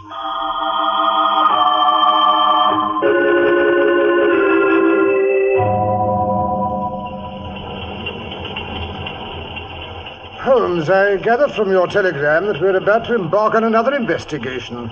A dangerous one, judging from the fact that you wish me to bring my revolver. But why the facetious inquiry as to the silver bullets? Because it's a common superstition among the natives of the moors of Devonshire that the evil spirits who are bound there can only be killed by a silver bullet. Who's interested in native superstitions? We are, Watson. We've been urgently summoned by Sir Lionel Fenwick of Fenwick Hall because a long-dead ancestress of his is supposed to be on the prowl. It seems she's not only playing all sorts of outrageous pranks, but actually threatening the safety of his infant son, born only 2 weeks ago. In other words, Watson, we're not on the trail of a common criminal. This is a witch hunt.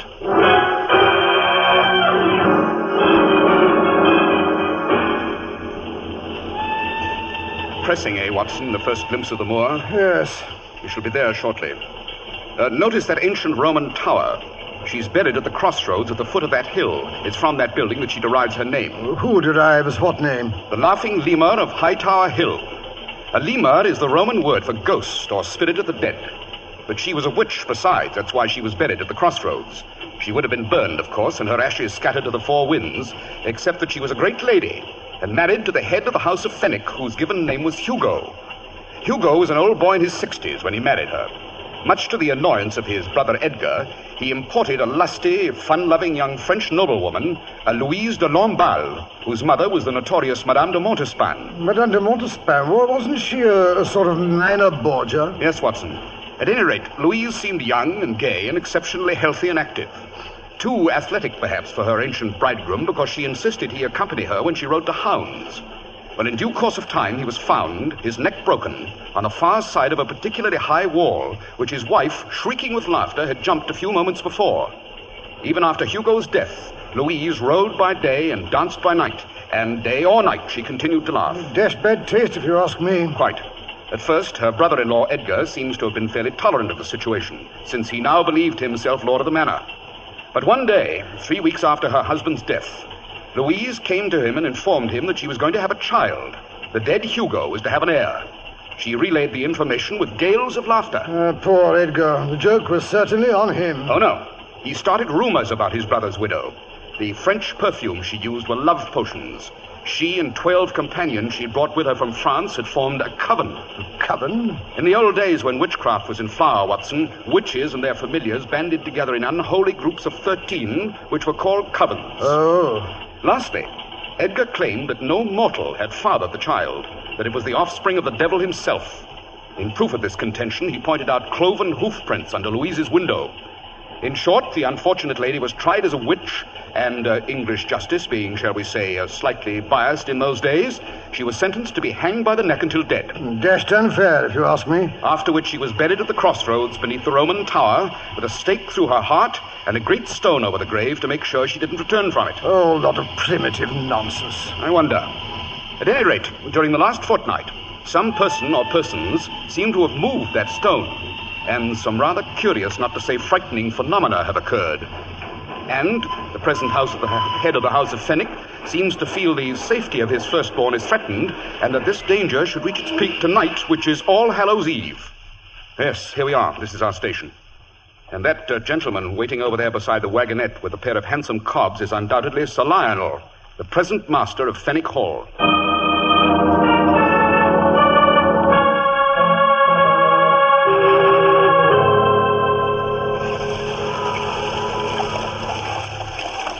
Keep the rug tucked over your knees, gentlemen.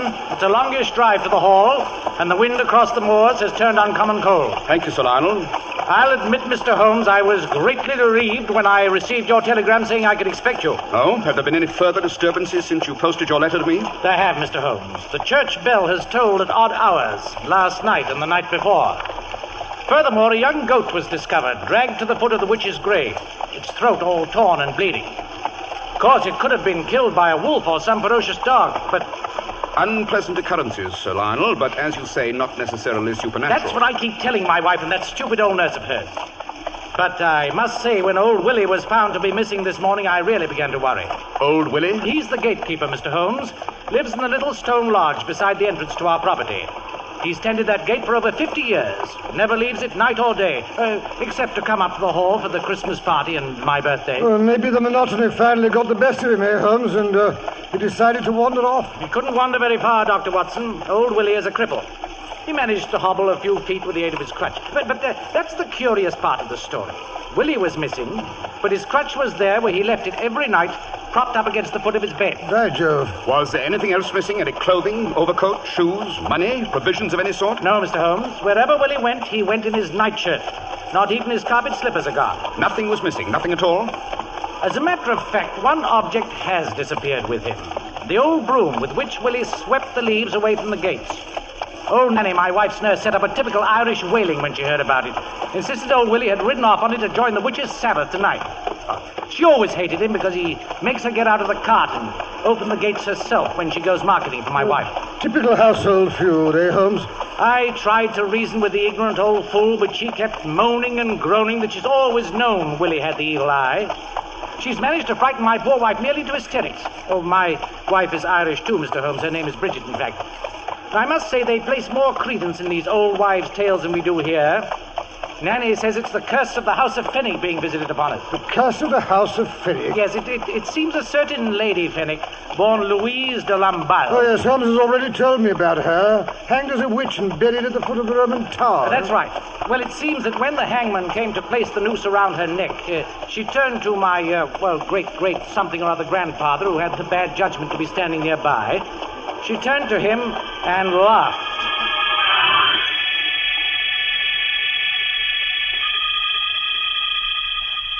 But my dear brother Edgar, a silken rope. Que c'est charmant. You think this is the end of Louise de Lamballe, but you're so very mistaken. You do not let me live to have my first child, and so I say, I will not let your first child live. No, not the first child of any of the great house of Fenwick. Louise shall come back from the grave. She shall come back and take them all.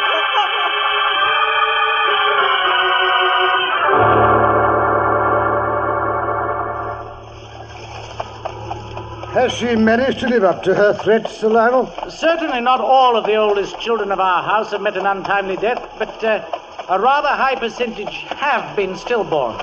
Several have succumbed shortly after birth. The wind is rising. We're approaching Hightower Tor, Dr. Watson. The wind is always stronger here. How ghastly the Roman ruins look in the moonlight. When we reach the next bend in the road, we shall be opposite the witch's grave. I see. There's a curious strip of mist lying across the road. Easy, Phoebe. Easy, Blue Boy. What in blazes has got into the horses? Something seems to have frightened them. Great Scott, what's that? There's something white over there in the bracken. Rein in the horses, Sir Lionel. Right. I think our investigation may begin here. Come along, Watson. Someone, I'm a-dying. I see that white thing, it's moving. It's crawling along the ground. Yes, it's a man. He's badly hurt. What's he doing all in white? It's a nightshirt, Watson. By Jove, it's old Willie, but his face is all black, so are his hands. Willie, what's that stuff you got in your skin? It's the salve, the flying salve she give me so I could fly here to Hightower Heath. We flew here Me and me broomstick, we flew all the way. Good Lord, he's out of his head. He's delirious. Yes, he's in a bad way. Take his pulse, Watson. Here you are, Willie. Take a swig out of my flask. Thank you, sir. I'm frozen cold. It's been cold ever since I put on the salve. She said it's 'cause we was flying so high. Who was she? What was her name? The witch, of course. What did she look like? That I couldn't rightly say. She was wearing a veil over her face and standing in the moonlight at the foot of me bed. I'd been asleep when she called to me.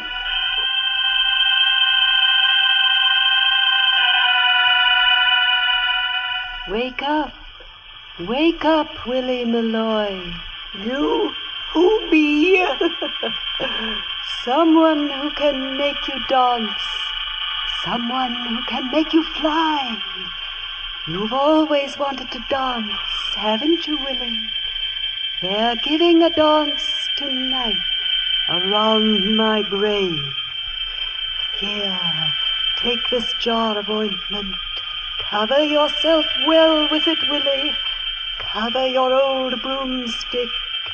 It will make you fly. I'd like that. Free like a bird. I'd like to fly. Then rub on the ointment. I'll wait for you outside. We'll fly to the tower and dance together around my grave.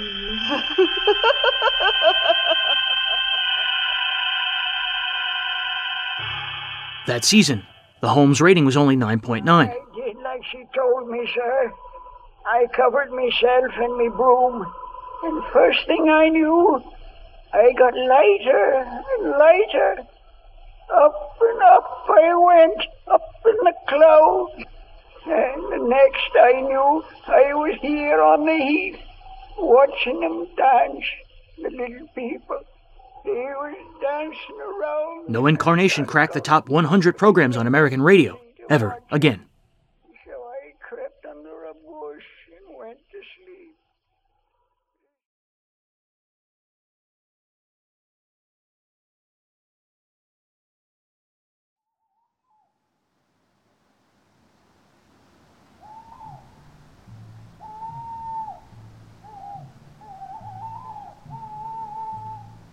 Lots of times with an audience, something would happen up there that wasn't programmed, and you'd get them laughing and get some momentum going, and it was a big help.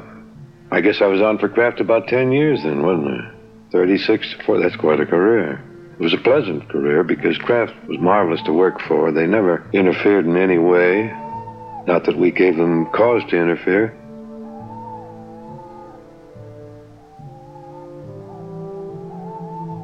In 1945, Bing Crosby decided that he wanted to pre-record his NBC Kraft Music Hall program. Although transcription had existed since the late 1920s, NBC and CBS forbade their use for primetime network shows.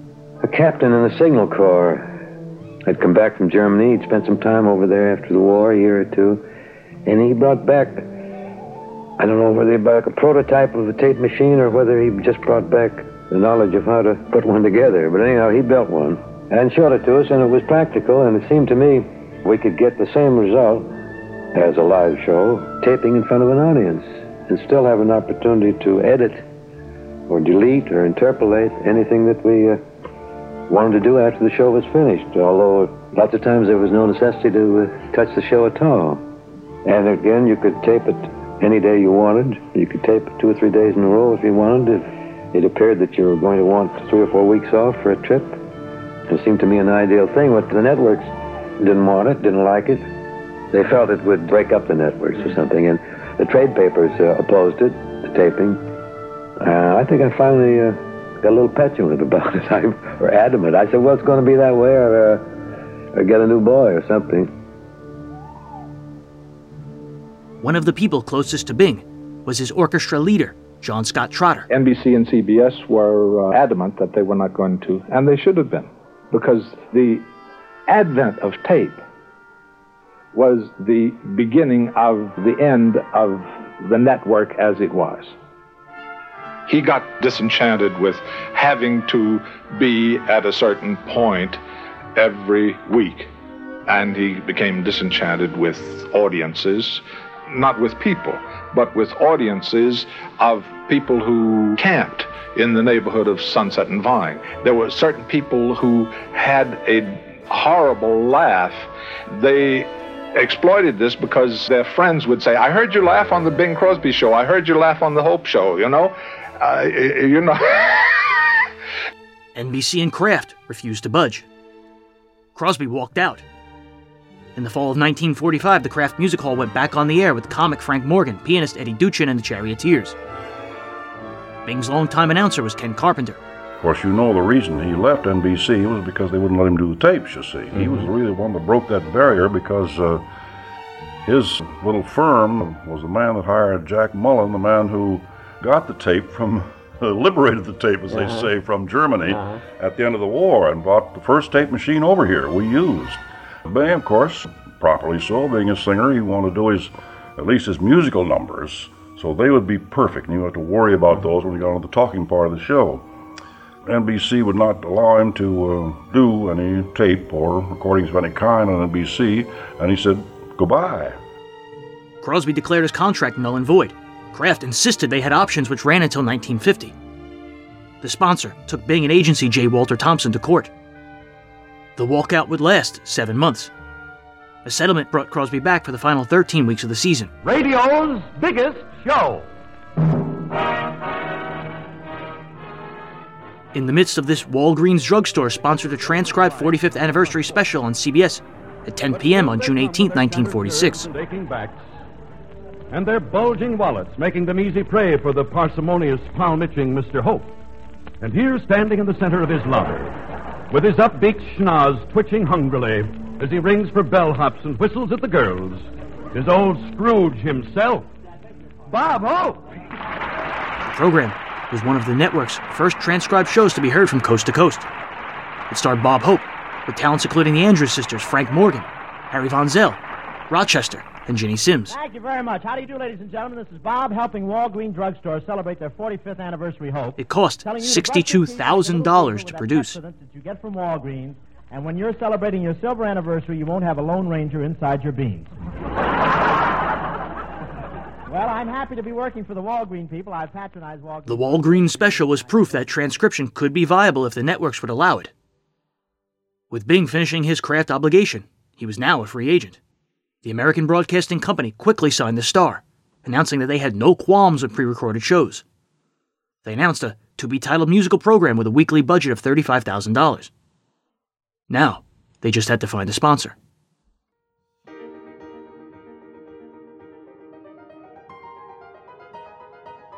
In 1936, NBC's parent company, RCA, got the FCC to approve a radio manufacturer's engineering committee. They were looking for an industry standard for radio and oncoming TV sets. Rival manufacturers like Philco disowned the agreement. Philco had been manufacturing ornate radio cabinets, and by 1933 was outselling RCA. They claimed the committee was stacked with RCA supporters to allow for patent monopolization. 10 years later, in 1946, Philco became Bing Crosby's new sponsor on ABC. The transcribed Philco Radio Time premiered on October 16th. Bob Hope was Crosby's special guest. When the blue of the night meets the gold of the day, someone waits for me.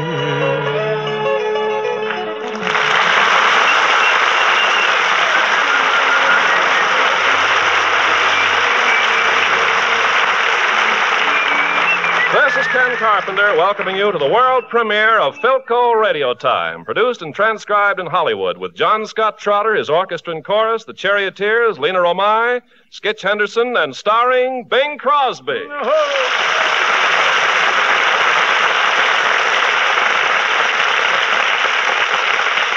Well, Bing, here we are on a brand new program with Philco. What kind of show are we going to have? Well, I figure on something effervescent, charming, gay, carefree, bright, sparkling, scintillating, ebullient. No dull spots, sir? Well, there may be a lull tonight. Bob Hope's coming over a little later, and this is a little late for him this time of the evening. But before Trowel Nose gets here, let's have some music, huh?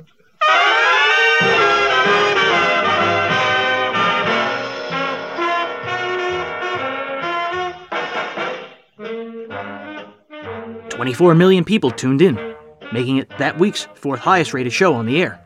I got no mansion. Although the ratings would fall and then rise back up into the mid-teens. The radio's Crosby touted sold out nationally. The first Philco programs were made on disc, and they involved a turnover of the disc, and they were dependent on the equipment in the stations. The human element came in. It was not really a disaster, but it was not good. The records were sent to regional headquarters and then went out from there. They were played in New York at the correct time, then they were played in the Midwest at the correct time, then they were played Mountain Time and West Coast at the correct time. The quality on a big, one of those 16-inch transcriptions varies from the outside grooves to the inside. And the dealers, who were radio dealers, listened to it, and they didn't like what they heard, you know. And many times there was a switch over, and you'd come in after the introduction of the song or something like that, you know. I mean, terrible things like that. You say you actually used that machine that they brought over? I bet you. Same He one. recorded his stuff Had the on German designations on it. Mm-hmm. Yeah. Whatever happened to that machine? Well, it's probably in a museum someplace. An Ampex museum. Yeah. I think the format of the Philco show was a good deal like the Kraft show, but I don't think we used as many legitimate artists as we did on the Kraft show. As many people from the opera or from the concert field. Bing is a rather private person, and while in the early days, he leveled on a love song, as he matured, he held back a little bit. Now, with Halloween time upon us, we bring you Philco's little hobgoblin with eyes of blue and a pumpkin, too, Bing Crosby. For Halloween in 1947, Bing's guests were Victor Moore and horror legend Boris Karloff. Libelous introduction if I've ever heard one. My brother Everett will call on you in the morning. I'll be glad to hear it. I'll have you know I've been exercising and I've got rid of my little pumpkin. No, you haven't really gotten rid of it, Bing. You just moved it around and back. So that's where it is. I had an idea somebody was following me all day. Part of my equipment, huh? Well, but getting back to Halloween, that's sure a great time of the year. Yes, it is. You know, Bing, I've carved a very funny face out of a pumpkin. So I noticed. Hey, Ken, you remember when we were on Kraft together and we had to carve our jack-o'-lanterns out of Velveeta? What do you think Jolts and I have been doing all week? Carving. Everyone's getting ready for Halloween. There's a lot of excitement buzzing over at the Crosby Chateau. Really? Oh, yes. Gary's carving a jack-o'-lantern, and Lindsay's carving a jack-o'-lantern. The twins are carving each other. And even the moose. You know, my moose is getting ready for the big bogey night. Yeah, he's going to a masquerade party. Oh, fine. What sort of a costume is your moose wearing? Well, I think he's putting rubber gloves on his antlers, and he's going as Dr. Kildare. It'll be a smash. And now if I can call on Dr. Trotter and the Rhythmaires. I've had costumes. Oh, they're all smartly dressed tonight. Really turned out you look much better than the six hits than me. Now, if I can call on Dr. Trotter and the Rhythmaires, and we got them all standing by here just quivering at the leash, ready to leap into the rhythm. We'll head for the hill country. We're going to stir up a little feuding, fighting, and a fussing. Yes, sir. Well. Well, Al Dexter's with us.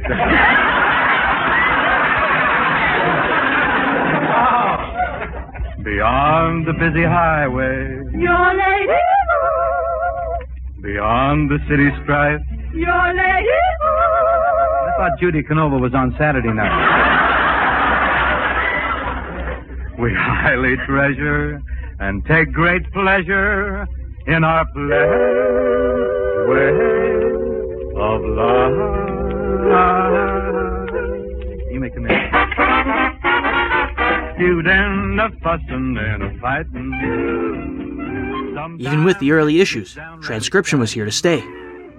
By the end of 1947, the magnetic tape recorder had replaced cumbersome records.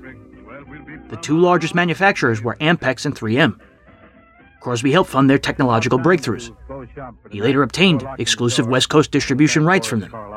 When other radio programs followed his lead, Bing Crosby made a significant profit. Great show, Bing, but Boris, I'm very unhappy with you. You haven't said one spooky thing all night. Vic's right, Boris. You've been pretty docile. Can't you get just a little sinister before you go? Well, I might invite all of you over to my house for the Halloween party. I'm going to serve a delicacy of my very own. What's that? Frozen blood on a stick.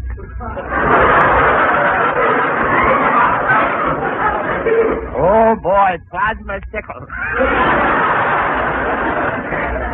Hey, if it comes in burnt almond, I may join you, kid. Say, Bing, who are your guests next week? Well, it'll be family night, Gail. The Nelsons are dropping in, Ozzie and Harriet. Ozzie says he's got something very important that he wants to talk to me about. I'll be sure to eavesdrop. By all means do. And good night, Gail. Good night, Bing. Good night, Boris and Victor. Good night. Good night, Bing. Good night, folks. Okay.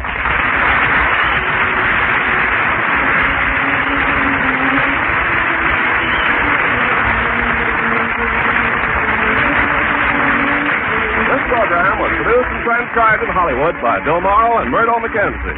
Tune in to Philco Radio Time next week and hear Bing Crosby, Don Scott Trotter and his orchestra, the Rhythmaires, and Bing's guests, Ozzie Nelson and Harriet Hilliard. And don't forget, friends, this week the entire radio industry is celebrating National Radio Week.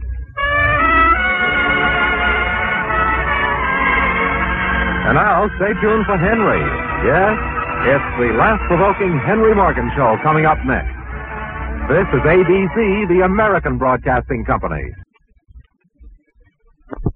WJZ New York, 10:30 p.m. by Ben Russ, official watch of National Airlines. The Buccaneers. For guaranteed accuracy, choose a Ben Russ.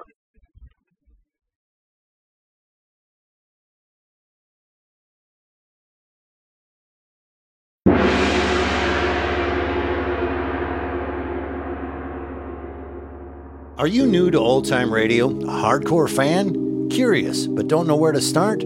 Try the Mysterious Old Radio Listening Society, a podcast dedicated to the great horror, crime, and suspense shows from the golden age of radio, including tales from Suspense, Lights Out, Quiet Please, The Shadow, and more. Each episode features a classic or maybe not so classic story from the old-time radio vault, complete with historical notes and trivia. At the end of each podcast, your mysterious old hosts, Tim, Joshua, and Eric, discuss the merits of the story and decide whether or not it stands the test of time, balancing insight and humor to make you think harder about what made these old shows so great, even when they aren't so great. The Mysterious Old Radio Listening Society is available everywhere you get your podcasts, as long as you get your podcasts from iTunes or Podbean. For more information about the Mysterious Old Radio Listening Society, or to download episodes directly, visit ghoulishdelights.com. And now back to Breaking Walls. A friend the other day said to me, and I want to pass it on to you, you know, they said The Adventures of Ozzie and Harriet was far different than all other family-type shows. Lucy and Desi was totally unreal. Leave It to Beaver, episode after episode, showed kids being scolded for things that all kids must experience if they are to grow up normal and well-adjusted.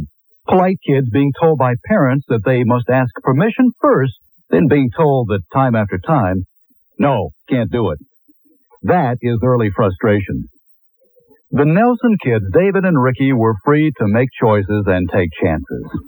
Did you know, Harriet, that there are over 320,000 men in the National Guard today? No, I didn't. And did you know that every member of the Guard reports for training with his unit at least once a week and receives pay for it? No, I didn't. And that they now have an aviation branch called the Air National Guard? Did you know that dinner is ready and it's time to go to work with our 1847 Rogers Brothers silver plate? No, I didn't. And that America's finest silver plate is 1847 Rogers Brothers? That I did.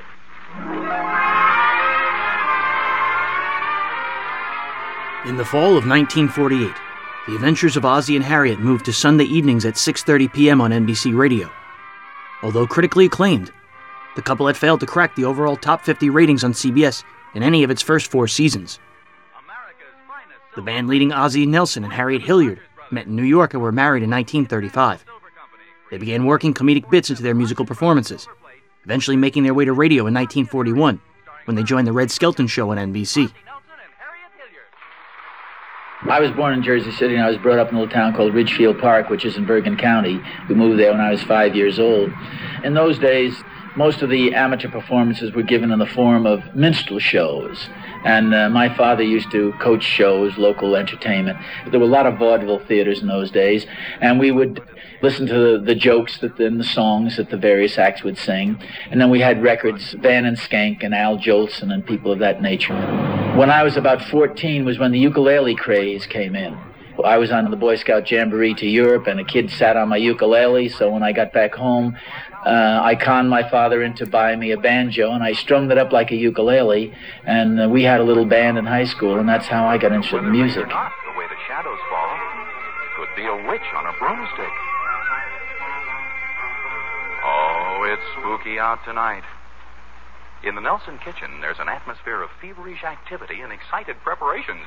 What are you looking for, David? We're trying to find some paper bags, big ones. Well, look in the bottom drawer there. There, that's a good one, Ricky. Yeah, but what do I do with the potatoes? No, not that drawer, Ricky, on the other side. Hey, what's going on out here? We're getting some paper bags. After Skelton was drafted in 1944, CBS nabbed the couple, giving them their own sitcom. Yeah, looks plenty spooky out to me. What do you have there, dear? Oh, I was just... Ozzie led all aspects of production and was the show's pivotal character, with his tangents to vehicles for confusion. Each week, Harriet would gently guide him back to reason. Episodes usually ended with Ozzie suffering embarrassment, while his sons got in a few comedic jabs. Job on the pants than you did on the breakfast nook. How about you, Ricky? Would you like to be a painter?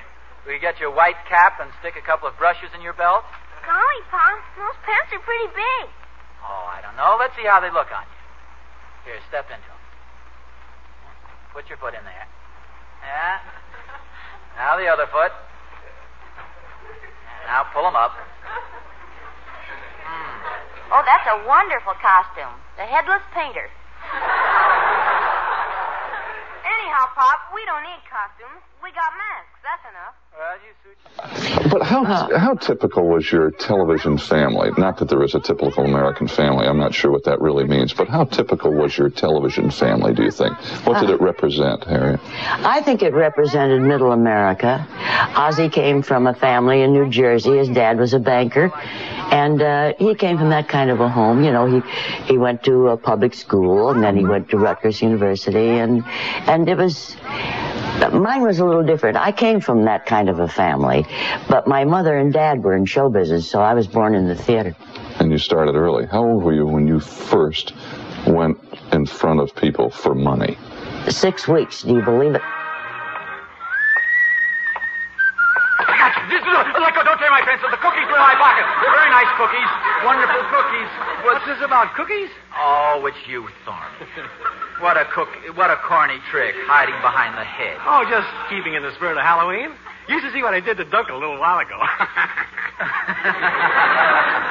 Did you scare him? What did you do? I sneaked up on his front porch, rang the doorbell, and ran like the dickens. He didn't know what to think. Then when he went in the house, I went around to the back and started rattling the back door. Oh, boy, was he scared. What else did you do, Thorny? Well, I waited a few minutes, and I tapped on the window and moaned like this. And I rattled the door again, and I moaned some more, and I began pounding on the side of the house. Yeah. And then what? Then the police came. That Dunkel just has no sense of humor. Both Ozzie and Harriet felt their children, David and Ricky, were too young to play themselves. They took my soap away, too. And there were financial implications in big-time network radio. During the first 4 seasons, child actors Tommy Bernard and Henry Blair played the Nelson children. Rick and David, what about you growing up? How would you describe your growing up? There you were, you were stars. The whole time you were growing up for 16 years. That's amazing. How would you describe your childhood?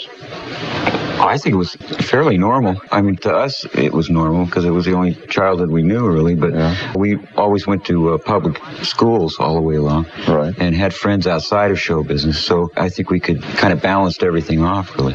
Well, Dad, being the producer-director, had control of the show, and I think it probably would have been different or a little strange had we been child actors, quote. He arranged the shooting schedule so we could have football practice and whatever we were doing, so... It wasn't like you missed something to become stars or something like that?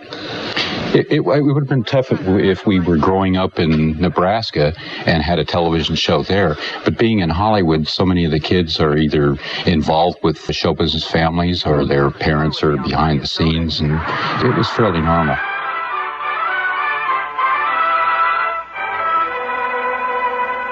Hey, Mom, Pop, we went over to the McAdams place and we saw a ghost. A real ghost? A ghost, a real ugly one with sharp teeth and a long nose and pointed ears and hair all over his face. And first we thought it was Pop. That's the nicest thing anybody's ever said about me. We mean we thought it was you trying to scare us. Oh, boys, don't be silly. You guys probably saw the moon shining through the window, and your imagination did the rest. Okay, go up and see for yourself. Yeah, why don't you, Pop? Yeah, why don't you, Pop? Well, I'd be glad to, except I take your mother to the movies. Since when? Well, that is, I've been thinking about it all day. There's a wonderful triple Halloween show at the Bijou. The Son of Frankenstein, Dracula's Daughter, and A Date with Judy. I wasn't counting on the movies, dear. In fact, I'd much rather you'd go up and give us a report on the ghost. Oh, it's so silly.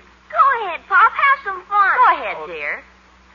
Well, okay. If it makes you happy, I'll go up and visit the haunted house. Hooray for Daddy. I thought for a minute there you were getting scared, Pop. Oh, David. Oh, just remember this, boys. There's not a cowardly bone in your father's body. Of course, every now and then the meat around them gets a little jumpy. Meat around. What am I laughing at?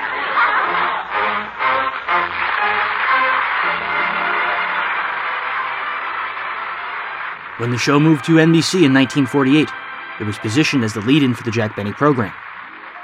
That Halloween, Ozzie and Harriet went to a haunted house. Warning to all ghosts.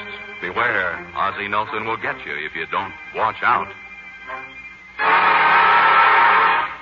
Yes, indeed. Ozzie Nelson, arch enemy of all ghosts, goblins, spirits, and similar supernatural phenomena, is on the march. Target for tonight. The ghost that walks in the old McAdams house. See the courageous Ozzie as he strides firmly across the porch of 1847 Rogers Road.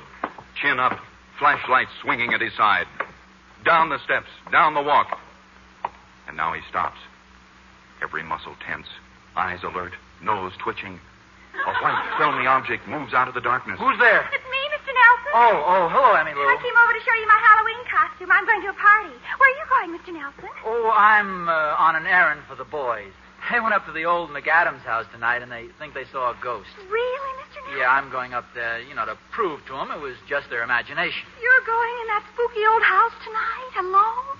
Well, of course. Evidently you haven't heard the story about the McAdams place. Well, I've heard some silly rumor it's supposed to be haunted or something. But it is, Mr. Nelson. I heard the whole story from the people who live next door. The story goes that years ago in Scotland, in the old Haggis Castle, the young and beautiful Lady Jane McAdams had a quarrel with her lover, Douglas McDingle McCampbell McTavish. A Scotchman. Yes, much. Well, anyway, Lady Jane pushed her lover, Douglas McDingle McCampbell McTavish, down the stairs. Down, down, down he went, his head banging on each stone step. Thump, thump, crunch, crunch. His bagpipes mournfully playing, the Campbells are coming.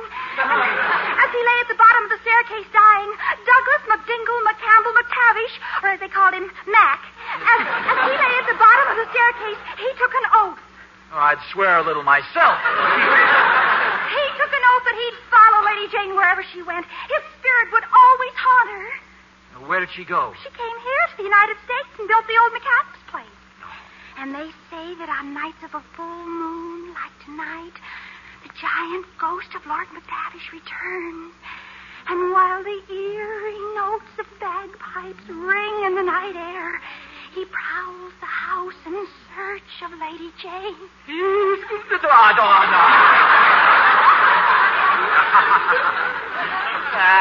It makes a good story, but nobody in his right mind would believe it.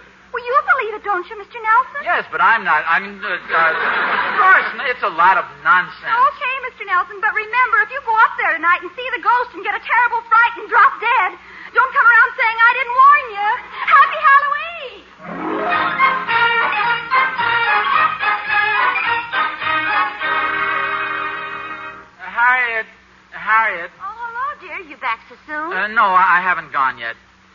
As a matter of fact, I've been thinking this over, and I don't think I'll go. The whole idea seems sort of childish. Well, what about the boys, dear? You promised them. I know, but I mean, after all, isn't it silly for a full-grown man?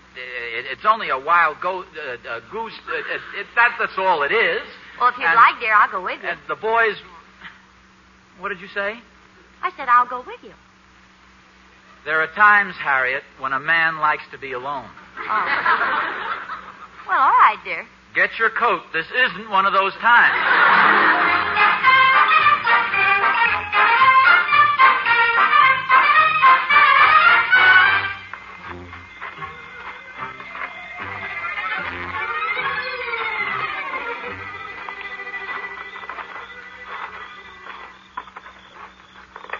Don't get nervous now, dear. Just keep cool.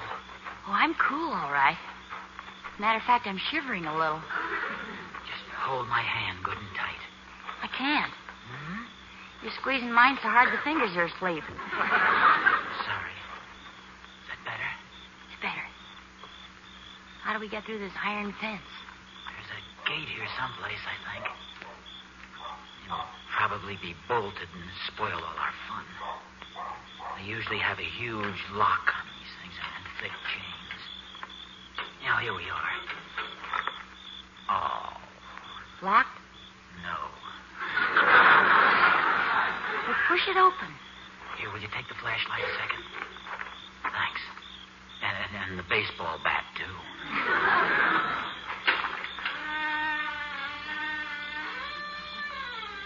Ooh. Doesn't this place look weird? Yes, it is pretty spooky at that. Shall I sing something to keep your nerve up? If you want to, dear. It'll keep you from getting scared. Did you ever think, as the hearse goes by, someday you are going to die? There's a spook in the meadow. Dear. Shh. It might frighten the ghosts.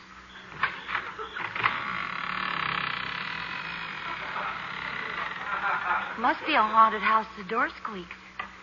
I don't know why you insisted on coming along, Harriet. I could just as easily have come by myself. Ozzy, something has hold of my coat. Yeah, that's me. Who closed the door? Didn't you? No. Oh, it must have been the wind. Gee, this place sure looks creepy with the moon streaming through the windows. What was that? What? Now, dear, don't be frightened. I'm right beside you. Ozzy, there's something in this room. It's coming toward us. It's getting closer. Harriet, quick, my baseball bat. Hey, Oz, careful with that. Hello, Harriet. You old trickster, I Thorny. just thought I'd have a little fun with all the talk that's been going around about this place. So you're the ghost David and Ricky saw. I should have guessed by the description. You should have a bagpipe, though, Thorny. A bagpipe? Well, sure, haven't you heard? This place is supposed to be haunted by a Scotch ghost who plays the bagpipe. And each night he comes down the stairs playing some old... Well, you do have one, Thorny. Where is it? Oh, you sure play awful. Worse than you think. I don't play at all. But I hear a bagpipe. Listen, I can hear it plain as day. Ozzy, up there, the head of the stairs. The ghost. The ghost of Lord McTavish. Well, we've seen it. Let's go. Now, let's all keep calm about this. We'll just be quiet. Oz, let's push it. It's getting late, Thorny. Let's get out of here. Ozzy, you're carrying my coat. Wait. Oz, the door won't open. I keep turning the handle and it won't open. Stop it, Thorny. You've got hold of my nose. This way, boys. Thorny, the door's over here. Follow me. I'll make one of my own.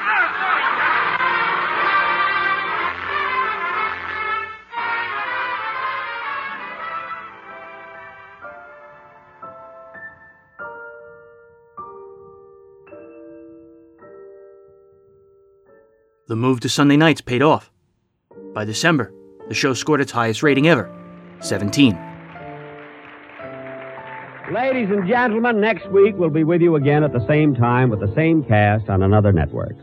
However, I want to take this opportunity of thanking everyone connected with NBC for a very pleasant association. And I also want to wish everybody a very happy New Year. But then, Jack Benny jumped to CBS in January, and the bottom fell out of NBC's Sunday night ratings.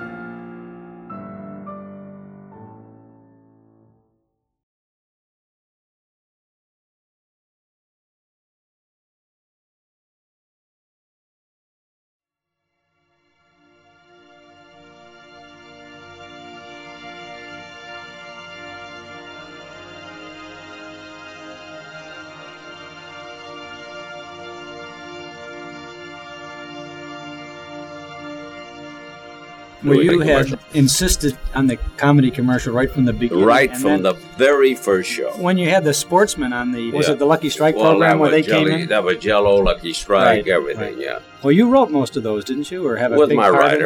writers, yeah, sure. We wrote every one of them. When we started for Jell-O, the Jell-O commercials saved Jell-O because Jell-O was going out of business almost on account of Knox Gelatin was beating Jell-O, beating the hell out of them. And so they wanted the comedy commercials, figuring that that could be the one thing that would save it. And by golly, it did. It did it. At the top of the hour, on October 31st, 1948, the Jack Benny program went on the air on NBC.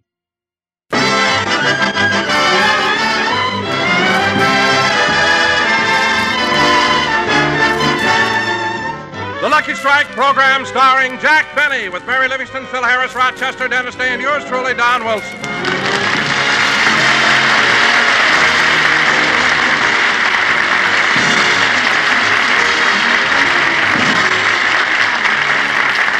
Ladies and gentlemen, tonight is Halloween, and in Beverly Hills, as in communities all over the country, the little goblins have already started through the neighborhood playing trick or treat.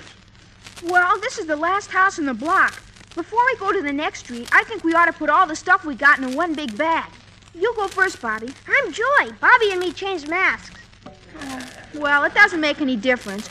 Well, let's all empty our pockets and see what we got. I'll go first. I got a piece of fudge, a stick of gum, and 2 lollipops. I got an apple, some popcorn, 2 cookies, and a chocolate bar. I got some lemon drops, a peppermint stick, and a donut.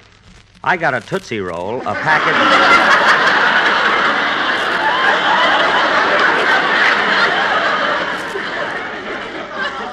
a package of Lifesavers, and a can of Strongheart.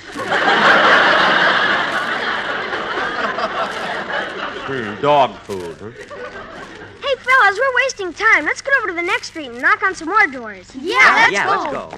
Hey, Bobby, there's that new kid that moved into the neighborhood. Oh, yeah. Hey, Butch. Hiya, fellas. You playing trick-or-treat, too? Yeah. I've been to every house in the neighborhood. You have? Hey, what do you got in that big gunny sack? A walnut and 2 jelly beans. Beverly Hills.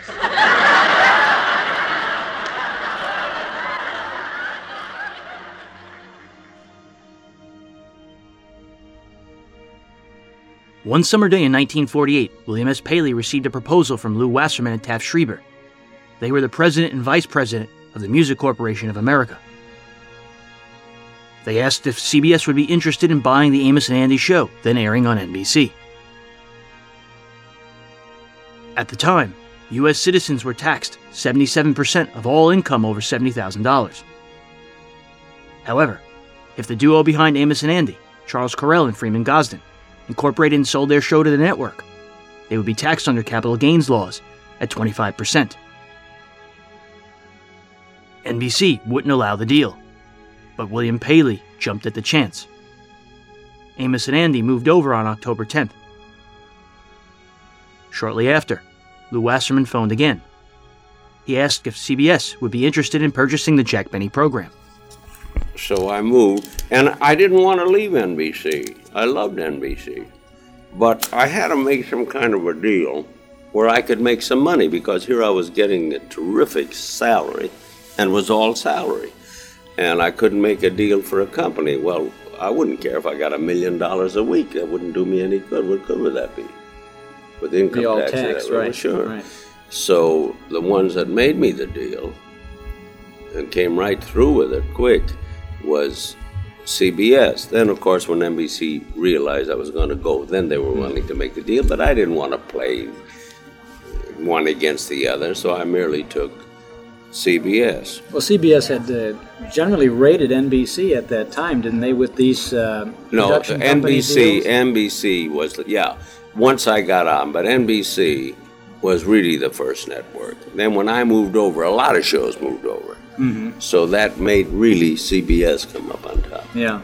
I made the millions CBS by that move, which I didn't know or didn't think, Benny organized his activities into a corporation.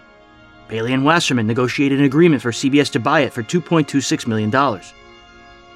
NBC sent President Niles Trammell to California with orders to keep Benny at NBC. When William Paley heard that Trammell was on his way to California, he called Benny directly and arranged an in-person meeting. Benny invited him to Los Angeles. Paley and CBS counsel Ralph Collins set up shop at the Beverly Hills Hotel. RCA head David Sarnoff was there as well, to help ensure Niles Trammell would secure the deal. NBC responded with a major counteroffer. Lou Wasserman intervened. CBS matched the counteroffer, and an impressed Jack Benny signed it. Sponsor American Tobacco was uneasy. Paley convinced them to back the move by offering compensation for every ratings point Benny's show lost.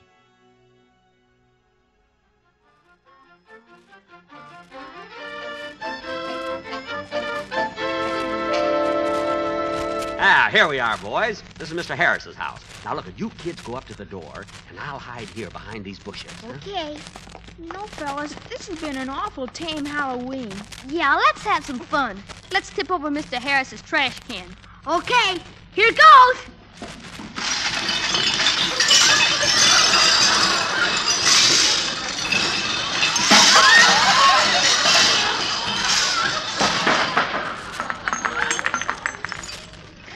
Gee, doesn't he ever buy anything in cans?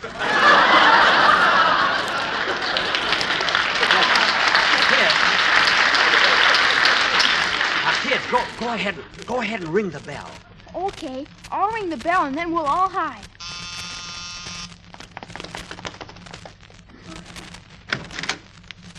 I guess Mr. Harris isn't home. His wife answered the door. Yeah, look at her standing there. Isn't she beautiful? Well, who is it? Who rang the bell? She's beautiful, all right, but she sure got a deep voice. Oh, there you are. Hey, you boys out celebrating Halloween? Uh-huh. Trick or treat. Oh, trick or treat, huh? Well, which would you kids rather have?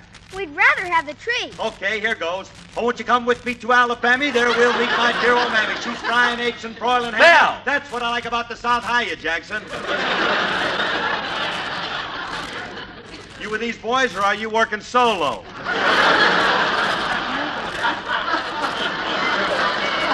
Look, I'm with the boys, and we're having a lot of fun playing trick or treat. Well, I bet you can't wait till Easter when the fuzzy wuzzy bunny rabbit hides a bit of bitsy egg. Never mind that, Phil. You just don't know how to enjoy yourself. Maybe you're right. Come on in, Jackson. Hey, come on in, kids. Okay, come on, Beavers. Come on.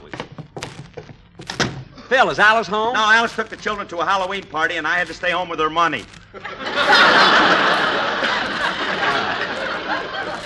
Well, if you ever need a sitter, call me up.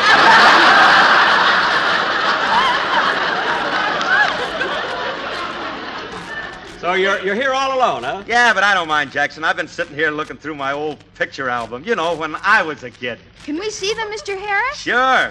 Hey, look, there's a picture of me in school when I was in the first grade. See it? Gee, what a cute bunch of little kids. But the teacher looks kind of familiar. That ain't the teacher, that's me. Oh, yeah, you were kind of slow in school, weren't you, Phil? Yeah, the teachers didn't seem to like me either. They were always picking on me. Did they make you stand in the corner? Listen, Junior, I stood in the corner so much I was the only kid in class with a triangular forehead. Triangular forehead? Gee, how'd you get rid of it? He massaged it till the point went to the top.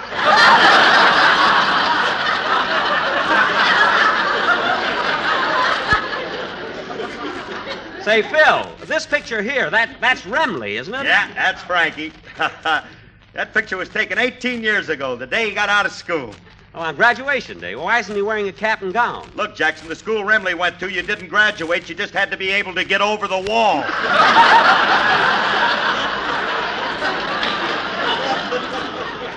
Oh. Incidentally, he never would have made it if I wasn't there to give him a boost.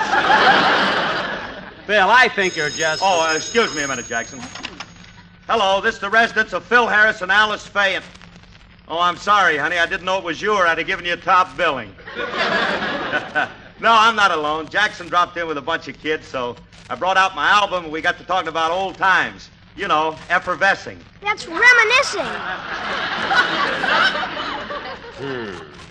I know, honey. One of the kids just told me. What did you call me for, baby? Oh, okay. I'll be right over and get you. Well, we've got to run along, Phil. Okay, Jackson. See you tomorrow. So long, kids. Bye. Gee, that Phil Harris is a nice guy. But I wish his wife, Alice Faye, was home. Yeah, she's beautiful. She certainly is. She's got the bluest eyes I've ever seen. Oh, yeah? Come over here under the street light. There.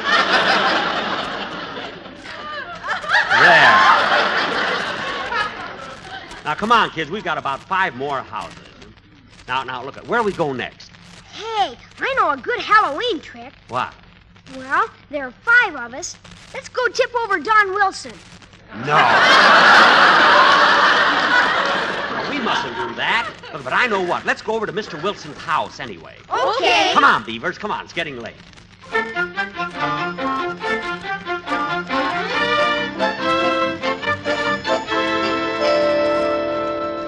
All right, kids. Here's Don Wilson's house. Gee, it's dark inside, but the door is open. Look, I better go in alone first. Okay. Wait here.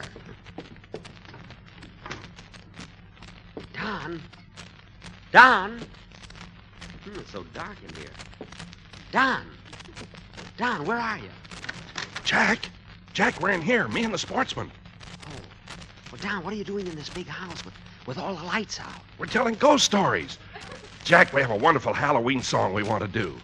You have? Yeah. There are a few places where you join in, and there's one place where we want you to do a weird, crazy laugh. A weird, crazy laugh? All right, let's start. Well, we have to wait about 10 seconds yet. Why? We can't start till 9:26 Boulevard Witch time. Oh. All right, but look, we've only got about 5 seconds more. Ready, everybody?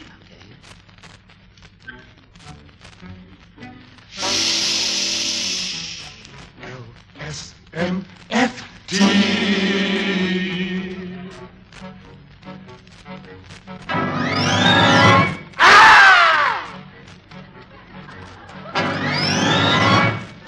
Come, we will give you a thrill. There's a house on a hill, full of spooks, but we will frighten them away. Take off my toupee. Come, with the wolves we will prowl. This is our night to howl, and we'll hoot like an owl. Hoot, hoot.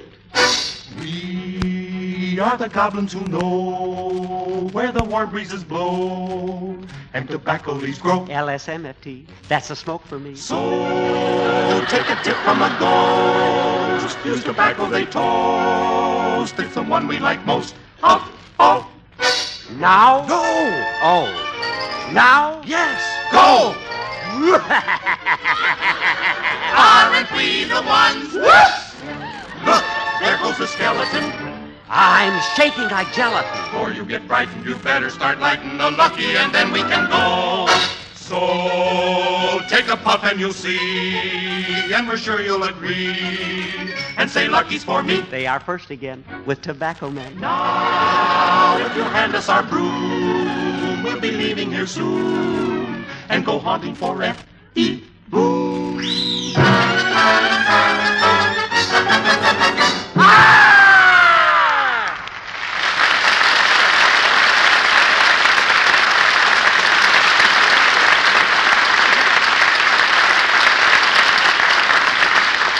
John, that was wonderful. Absolutely wonderful. Well, Jack, maybe we could use it as a commercial on the program sometime. No, it would scare all the people. Well, I better go. The beavers are waiting for me. So long, Don. So long. Ouch. Imagine putting a mouse trap in a fruit bowl.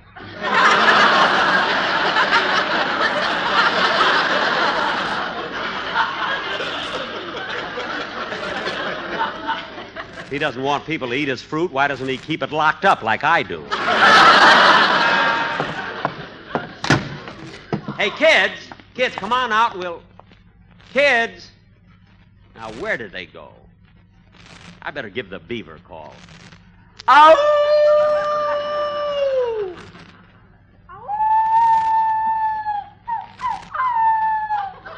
Gee, that's the beaver's distress signal. I better hurry. Coming, fellas! Coming! Gee, I wonder what happened. I hope it's nothing serious. Well, there they are behind that fence.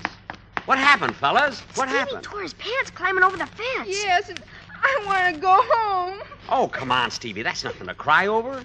What's so bad about tearing a hole in your pants? I was carrying my rabbit there, and he got away. I want to go home. Oh, don't let that rip in your pants spoil our fun. Now, I'll climb over the fence, and I'll fix it for you.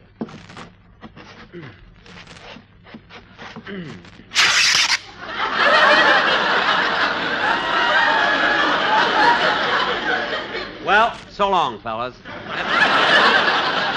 I better go home, too. Well, we all better go home, huh? Okay, Mr. Benny, but before we break up, we want to say something to you. What is it? What is it, man? For he's a jolly good beaver, for he's a jolly good beaver, for he's a jolly good beaver, and he's only 39. Thanks. Thanks a lot, fellas. Thanks a lot. See you at the next meeting. Good night. Good night.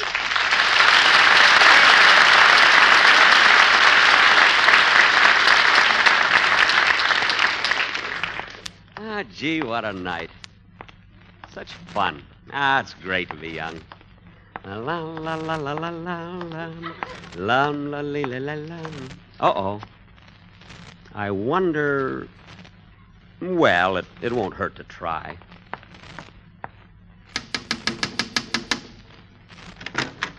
Trick or treat?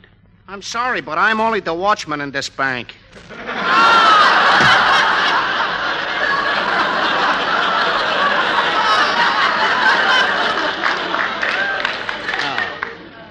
Can't understand it. Some people never want to get into the spirit of this thing.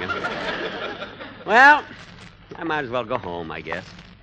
La la la la la la la la la la la la la la. Hop, hop, till you drop. Skip, skip, don't you trip. Step on a crack, you break your back. Oh, darn it, I stepped on one. Nobody saw me. La la la la la la la la la la la la la la. For I'm a jolly good beaver, for I'm a jolly good beaver, for I'm a jolly good beaver. Why don't I pay my dues? Why don't I pay my dues? The rating for this episode of the show in October of 1948 was 20.3 for NBC. In January of 1949, the Jack Benny program on CBS had a rating of 28.3, the highest in radio. NBC was never again the radio industry leader.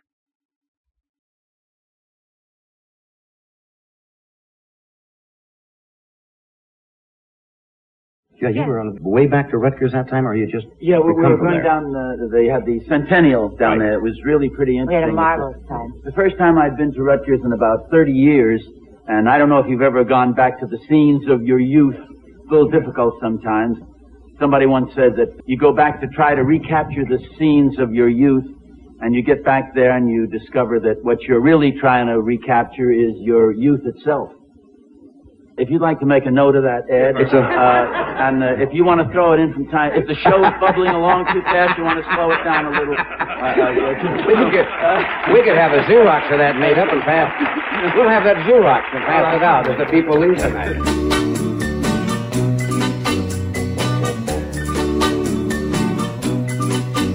I'm a traveling man, made a lot of stops all over the world, and in every port I own the heart of it. In the aftermath of Jack Benny's move to CBS, The Adventures of Ozzie and Harriet lost half their audience. Ozzie and director Glenn Hall Taylor were searching for an answer. On February 20th, 1949, they broadcast an episode called Invitation to Dinner. It marked a pivotal turning point. For the first time, David and Ricky Nelson played themselves. David was 11, Ricky 8, and the younger son's charisma was undeniable from the beginning.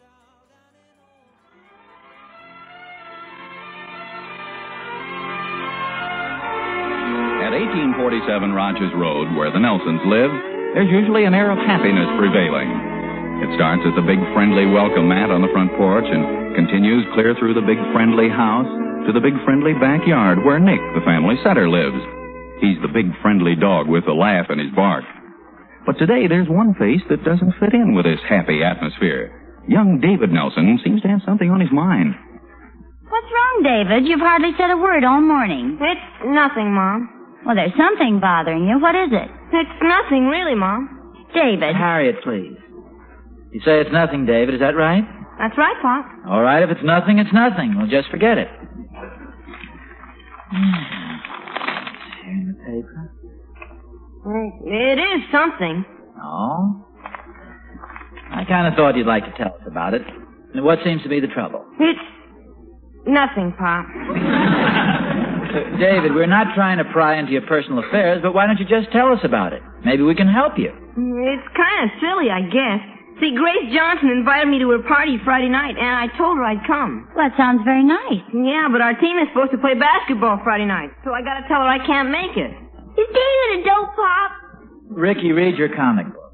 In other words, David, you mean you forgot you had to play basketball, and that's why you accepted her invitation? Oh, no, I remembered it. You mean when you accepted Grace's invitation, you knew you couldn't make it? That it was the same night as your basketball game? Yes, sir. Now is David a dope, Pop? Ricky. Well, then why did you accept it, David? Oh, golly, Mom. She seemed so excited about the party. I just didn't have the heart to disappoint her. Well, I realize how you must have felt, David, but you're going to have to tell her sometime. Now it'll be a bigger disappointment. I find it's much better to tell people the truth right off. Otherwise, you'll wind up in an embarrassing situation for everybody. Are they going to have ice cream at the party? Oh, sure, gallons of it. That's another thing, Pop. Well, I'd feel awful silly if I turned on the party and then the basketball game was called off. Do you think that's possible? Never called one off yet. Oh, Ricky, you keep quiet. Do you think it may be called off, David? Well, I don't know. There's always a chance. Lots of things could happen. Well, like what? Well, suppose the captain of the other team gets the measles. That sounds to me like a pretty remote possibility. Maybe not, Pop. A couple of weeks ago, we were supposed to take an arithmetic test, and the teacher got the appendicitis. Well, that was just a rare coincidence. I think the safest thing for you to do is call Grace on the phone and tell her you can't make it. Maybe I could go to the party first and then play basketball. I think you'd be too full of ice cream and cake to play much of a game. He could be the basketball. I guess I'll just think it over. Well, it's your problem, David. But you know the old proverb, never put off until tomorrow what you can do today. Procrastination is the thief of time. Oh. Were you going to say something, Harry? Yes, did you go downtown and pay the gas bill yesterday? You said you would. Well, I'm glad you mentioned that, Harriet. Now, here is a perfect example of the point I'm trying to make, David. Your mother asked me to pay the gas bill yesterday, and instead of putting it off until tomorrow, I'm going down and pay it today. I was 14 when I went on television for the first time, but previous to that, the Ozzie and Harriet show was on radio, and it was on for 3 years prior to my brother and myself joining the cast. We kind of talked our father and mother into letting us be on the radio show because it sounded like a lot of fun at the time. I was 11 and Rick was 7. We did a couple of previews, and my brother got a lot of laughs, so they decided to put us on the show. I think it was a hard decision for them, at least in talking with them over the years that I've found, because Rick, being 7, could not read yet. He memorized all the radio scripts, but I can recall Rick sitting at a table because they didn't have a mic that would come down far enough to him for him to stand up, but he refused to go on the show without a script, even though he had memorized his part. So he would slide these pages on the table and do the radio show that way. There were several incidents that he got a lot of laughs that he wasn't supposed to, because he had a feeling that since he couldn't sit his feet under the table, the audience couldn't either, and he would one by one take his shoes off, and then his socks would come off. He'd take one toe and put it on the back of the sock and pull it off, and Father kept hearing these laughs. He couldn't figure out where they were coming from. Finally, one night he turned around and saw it. You hear it over the back fence, you hear it on the bus. Program sponsor International Silver moved the show back to CBS in April, but the audience didn't respond. In the summer of 1949, ABC came calling with a multi-year contract and the promise of television in the future. Under the sponsorship of Heinz Foods, the Nelson family moved to ABC's newly potent Friday night schedule on October 14th, 1949.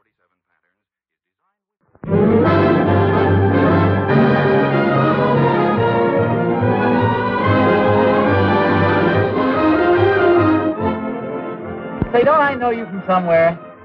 Good morning. Don't tell me you finally decided to get up. Make a simple statement, right away Dave gets belligerent. The word is belligerent. Big man owns a dictionary. You and millions of other radio fans have wanted to see the Nelsons in all their hilarious glory. In 1952, they starred in Here Come the Nelsons. The film was a hit, and Ozzy was convinced they could all make the transition from radio's airwaves to television's small screen. On October 3rd, 1952, The Adventures of Ozzie and Harriet made its TV debut. Jack Wagner was an oft-used actor on the program. I met the Nelsons around 1938 or 39, and it wasn't until the early 50s that I became professionally involved with the Nelson family on their network radio show and then on the television series. And I started on the fourth TV show in an episode called David's First Tuxedo or something like that. And although it was all about David getting a first tuxedo when I was the clerk in the shop, Ricky had all the funny lines, and boy, did he deliver them well. You know, when I look at the Ozzie and Harriet show every day on the Disney Channel, I'm reminded of how well that little kid performed. He had a wonderful sense of comedy timing, and his facial expressions were always just right. Wonderful sense of humor. In fact, I remember there were times that I could barely get my lines out without spoiling a scene from laughing at one of Rick's shenanigans, where he might be making a funny face at me or doing something crazy with a hamburger in a malt shop scene. And once we got laughing, why, it was a long time before we could really get our act together. We just couldn't look at each other, you know, and before we'd start breaking up. Being a part of that show, while at the same time having such close contact with the Nelson family, is truly a segment of my life that I will always treasure. Meanwhile, on radio, the show climbed the overall rankings as network audiences were shifting to TV. It eventually went off the air in June of 1954. The TV show was broadcast in first run until September 3rd, 1966, becoming one of the longest-running sitcoms in television history.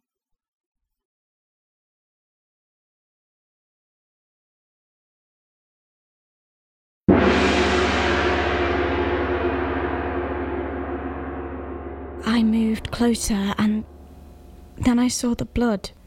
A huge puddle of it spread across the cream carpet, deep red and sopping wet, and him crouched on the ground, leaning over her, tearing at her flesh and shoving pieces of my mother into his mouth. She'd been completely emptied out.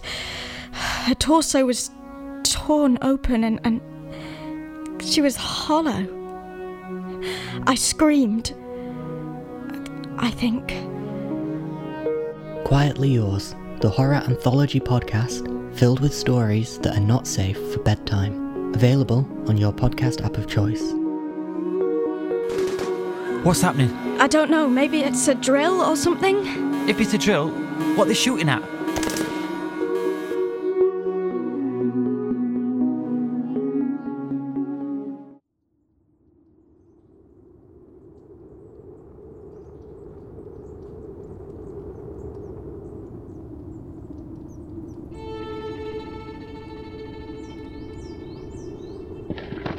Hello? Oh, John Gassman? Yes, sir. I'm returning your call. It's Art Linkletter. Oh, hello there. How are you? I understand that you want to talk about taping something on early radio days? Yeah, as part of our convention, we're going to do a panel on audience participation shows. And we've got Urban Atkins and Bob Dwan, and I figured the next best thing to having you here would be a little tape that we could play at the convention. Yeah, what kind of a tape? Will it have to be audio? Yeah. How would you do it? How do you propose doing it? I have a phone patch on the phone. I could just record it over the phone. Oh, fine. And play it. Yeah. And I can do that whenever you have the time to do a couple of minutes. Well, what about right now? Lady, are you sure you know where your husband is tonight? We have a lady who doesn't, and you'll meet her later on People Are Funny. Yes, transcribed from Hollywood, John Goodell's production of People Are Funny, brought to you by Forever Yours and Milky Way Candy Bar. On Friday, April 10th, 1942, People Are Funny debuted over NBC airwaves. Sponsored by Brown and Williamson Tobacco, it was the brainchild of game show maven John Goodell. We started our show. Matter of fact, it was called Pullover Neighbor, and it was on the coast, and it started in June 5th, 1938, here on the Pacific Coast on NBC. And Edward's show started in 1940, coast to coast. So we started 2 years earlier, but he was on coast to coast before. And we didn't use the title People Are Funny until 1942. So Art Baker was the MC for Pullover Neighbor for 2.5 years. Then he was the MC for All Aboard for 6 months. And then the show was off the air and couldn't sell it.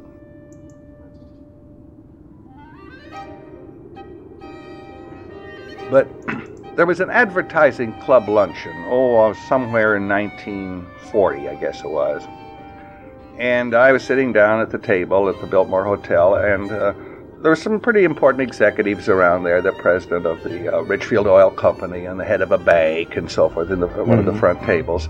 And I was looking at them, and they were all drawing pictures on the table, doodling. You know, one draws a sailor, and one draws stars, and one draws some wheat, a tree. And the man on the stage was making a pretty dull speech, you know. He was, was just talking there. And so I wrote down a comment about what was going on. I wrote, "People are funny." Just the phrase, "People are funny," as a comment. Then I made it big, lots of letters and big, thick letters, made it look like the 20th Century Fox, the logo. And I thought, well, there's a theme for a program. Human nature, proving that people are funny. Goodell was a jack of all trades. In addition to writing, he'd spent time as a WPA ditch digger, traveling salesman, and a collector of rejection slips from his own failed ideas. People Are Funny would be a stunt show. Contestants could win cash and merchandise. What happened was I thought I should have a psychologist on it and do a stunt and then have a psychologist analyze it. I got a hold of a fella at USC named Milton Metfessel, who was a very high-class psychologist down there, teacher. We made a record, and this record we made with Art Linkletter. Now that's where he comes into the picture. It's kind of interesting. I had a friend named Bruce Ells. Bruce was a bank examiner, and Bruce said, "Can I get into radio? I don't like to be a bank examiner." And I said, "I can get you a job, I think, with the head of Mutual as a salesman," which shouldn't be too hard. After all, salesmen are on commission. And he said, good. So I got him this job, and he became their very best salesman. That's Mutual on the coast. It was called Don Lee. It's a whole bunch of 30 stations on the coast. And he traveled a lot. And he came back from one of his trips, and he said, last Sunday night in San Francisco, I was walking across the lobby of the Sir Francis Drake Hotel. And there's this young fella who was interviewing people on a program he called Who's Dancing Tonight, just standing there with a microphone talking to people. And I thought, he's awful good, and you ought to meet him. I think he's better than the fellow you have on, Art Baker. I said, sure, what's his name? He said, Art Linkletter. And I said, well, the next time you run into him up there, because he's a guy traveling, tell him to, next time he's in Los Angeles, I'd like to have lunch with him. Mm-hmm. So he did set up such a lunch. And I met Art. He was standing by a lamppost out in front of the Melrose Grotto, and I introduced myself, and we went in and hit it off right away. And he had an idea for a psychology program called Meet Yourself. Mm-hmm. And I had People Are Funny. So we joined forces and made this record. With People Are Funny set to go on the air in April of 1942, Goodell brought both Linkletter and Baker in as co-MCs. About a year went by, and I read in the paper in March of 1942, that's right after the war started, the Daily Variety had a front page story saying that the government gave the Brown and Williamson Tobacco Company 1 week to get a program off the air, and not even one more broadcast, because it was called Captain Flagg and Sergeant Quirk, and that's a funny show. And they did not, during wartime, want to show or depict Army officers fraternizing with enlisted men. Well, I'd been writing letters to everybody, and so I took this yellow sheet of paper and wrote, "I have the answer to your problem," and sent it to the man's name of the agency, Tom Wallace. The Russell Seeds Agency in Chicago was mentioned in the article as being involved. I didn't feel I could afford to send a telegram because I sent out so many letters saying, "I have the answer to your problem," that I just sent letters, So apparently they did have a quick problem, so they sent a wire back, "What is it?" And I sent them the record. And they got it on Wednesday. They said, "How much do you want for it?" And I said, "We want $5,000 a week." And they said, "We'll offer you $750. And I said, "Well, is that your rock top?" and we argued a bit and ended up at $750 for 4 weeks. And we went on 2 days later. You see, we had to go on that Friday. We didn't see any of the people back east. They had live radio time coming up Friday at 6 o'clock on NBC, and what's going to fill it? So they had this high-class $750 program called The People Are Funny. It was fair. Well, did you do that now with two both MCs? Both MCs.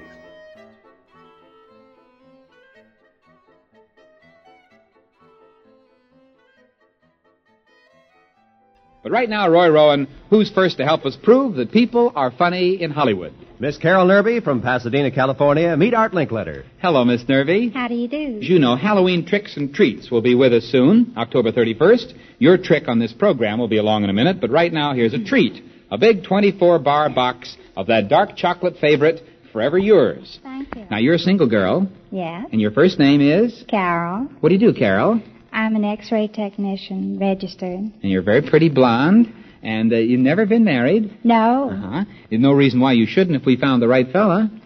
I don't think so. Uh-huh. You're romantically inclined. Why shouldn't I? As a matter of fact, Miss Nerby, I must confess to something.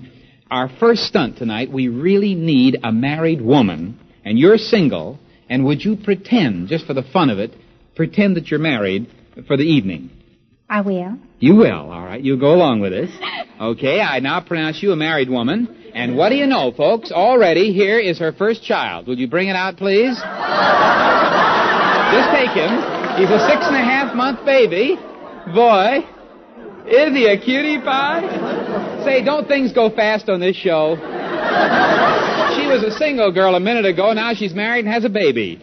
Take a look at him. Do you think he looks more like you or your husband? Well, he doesn't have my brown eyes. Yeah, and you don't know what your husband looks like, do you? No, not now. Well, it doesn't make any difference because, Mrs. Nerby, you don't have any husband now because he has just deserted you. You see, things do happen fast. A minute ago, she wasn't married. Now she's married, has a baby, and her husband's gone. And I'll tell you where he is. He's down at a Hollywood bus station getting ready to take a bus and desert you and your child. Are you properly confused? I am. You don't know what I'm driving at? Huh? I see a look of horror creeping into her eyes. Well, this is the truth, Miss Nerby. Here's the idea of the stunt. We're going to drive you, Mr. Irvin Atkins there, you and your new baby, down to a bus station, and he'll point out a man to you. He will? Now, you rush up to this stranger, and you accuse him of deserting you and your baby. I want you to make this dramatic and believable. Pretend I'm the husband. What would you say? You scoundrel. How dare you run away and leave us alone? That's pretty good, isn't it? She catches on real fast. Well, I tell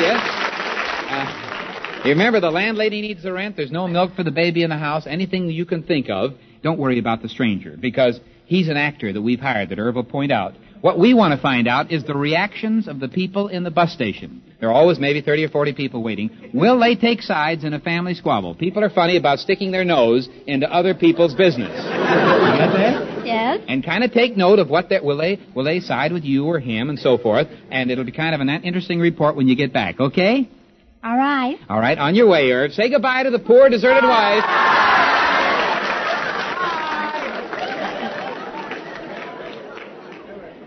You know how we're going to double-cross her?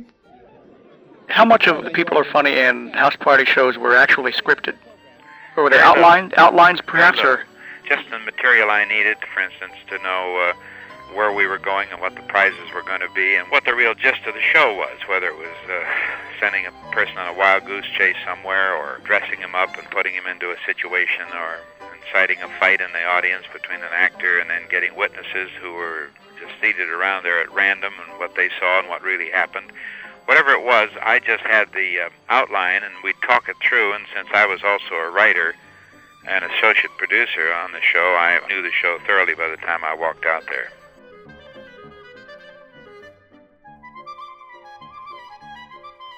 Within a month, Goodell negotiated a raise to $850 an episode. When B&W was ready to renew for a full season, Art Baker made it known he resented sharing duties with Linkletter and gave an ultimatum. Goodell preferred Linkletter, but Baker was the bigger name and the sponsor took his side. The 1942-43 season was a ratings success. People Are Funny scored the first of its 6 consecutive seasons in Friday's top 10, and was NBC's highest-rated entertainment show of the night. Behind the scenes, Baker continually sniped at Goodell and complained to the sponsor. But John Goodell knew of a clause in Baker's contract that allowed for a potential termination every 13 weeks. After October 1st, 1943, he exercised it. Baker sued. Linkletter took over. He'd never give the role up. Say, Roy, would you believe it? The other day I was actually talking to some men from Mars. Oh, sure, Art. Everybody does. They land in flying saucers, and they're little people with 3 heads and purple eyes. Roy, one more word from you, and you'll be working on another show. These men from Mars do not have 3 heads and purple eyes. They're from the Mars Candy Company, right here on Earth. Of course, the candy they make is out of this world because they are the makers of the Forever Yours candy bars. A week from Saturday is Halloween. The night for all the spooks and the goblins to be out, and believe me, when they come to my house, they're going to be happy. Happy because I'm stocking up on Forever Yours and Milky Way candy bars right there at home. And the kids will really go for them. I know that from past seasons. It's the best candy that money can buy. And there's another reason I'm passing out Forever Yours and Milky Way candy bars this Halloween. The colorful free masks on the back of the Forever Yours 24-bar package. And on the backs of Milky Way's 24s and Milky Way 6-packs. Now, our announcer, Roy, is holding them up. Look at some of them. Here's one of a pirate, and here's one of a silly clown. And look at this horrible... Art, that's me! I beg your pardon, Roy. I didn't think they were turning out masks so frightening this year. Anyhow, there are 18 different masks in full color on the Mars candy boxes, and the kids will love them when they go out for tricks and treats. Now, ladies and gentlemen, take a tip from me and give Forever Yours and Milky Way candy bars on Halloween night. You'll be the ghost of the town with all the little spooks who come calling on you. Forever Yours and Milky Ways, the best treats that ever turned a trick on Halloween. And before the days when you could edit, I would imagine you probably had a pretty good time clock in your head, so you knew how long very good. Each should last. Very, very good. There's nobody can direct or produce a show that's running like that except really the person who's doing it. He has to sense not only the time, but how the show is going. And if you cut it or augment it by things as the audience plays, you're just playing against a wall like handball. When the audience reaction is great, you keep the thing going. And everything that went wrong, you had to correct. There was no way of erasing it. If it was outrageous or unforgivable, you had to chide the person and correct him and apologize to the audience if he blurted out something wrong. Or you had to pretend that, especially in radio, that something very good was happening, when actually not too much might be happening. I've given people a reunion with a long-lost son or brother or father on the program, and they just said, well, yeah, fine. And they look at you rather stoically. Then you have to augment that a little and let people say the reunion is very touching. So you had to prepare for the unexpected. Yes, and television made it even worse because you saw what you saw and you couldn't fool anybody. People Are Funny became a Friday night staple throughout the 1940s. In addition, Goodell would create House Party and You Bet Your Life. By 1953, with radio's audiences waning, People Are Funny was on CBS Tuesdays at 8 p.m. for Mars Candy. Who's next, Roy? Mr. Stanley Mitchell from Los Angeles. Meet Art Linkletter. Howdy, Mr. Mitchell. You're Mr. Mitchell, a single man. Yes, sir. Well, to sweeten you up a little more, as a bachelor, here's a big box of 24 delicious Forever Yours candy bars. Thank you. Now, Stanley, what do you do for a living? Take care of the mail. Where? Terminal Annex. Here in Los Angeles? Yes. Mm-hmm. And you're 40? Right. And never been married? Yes, I have. How many true friends do you think you could count on? It's something very few people have given a lot of thought to, but how many would you say? Well, quite a few. You have a lot of friends? Quite a few. Uh-huh. What's your definition of a true friend? Oh, I would say one who would go to bat for you when you're in a tough spot. Mm-hmm. Another definition would be a fellow who might loan you money when you need it without asking you why you have to have it or when he'll get it back. Wouldn't that be a definition of a true friend? You're forcing me to say yes. I would say so. A true friend would do that. You go up to him and say, Joe, I need $10 or whatever it is, and he gives it to you. You're right. All right. Now, do you think that you have a friend whom you could telephone this evening who would let you borrow $100 on a quick, unexplained notice? I think so. You think you have? Well, we're going to find out. People are funny about judging how many friends they have. There's a telephone over there on that table. It's an outside phone with a connection. We'll be able to hear both ends of the conversation. And if you can get one of your friends to promise to lend you $100 tonight, we're going to give you an all-expense-paid vacation at the Sahara Hotel in Las Vegas. Wow. Now, you got a number in mind. You got some friend you know his number. Just lift up the receiver. He's really scratching his forehead there. And you just start dialing, and there are two rules. You can't tell him you're on People Are Funny. You can't tell him why you need it. You must do it in a minute and a half after you get him. After your friend. I can't tell him why I need it? No, you just say you need it badly. See? All right. Now, just start dialing. Lift it up and start dialing.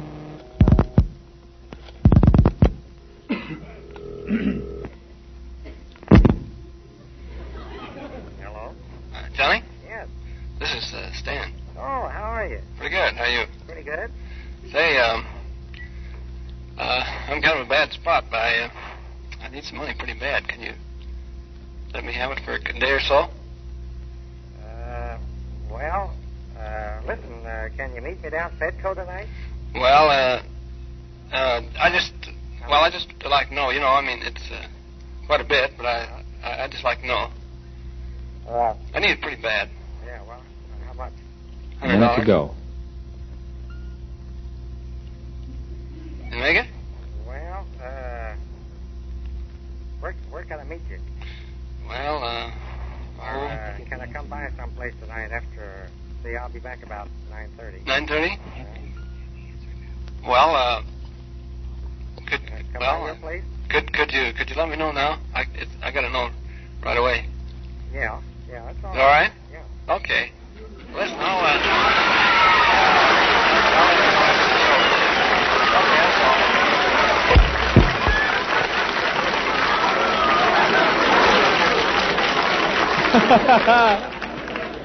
Who was that fella?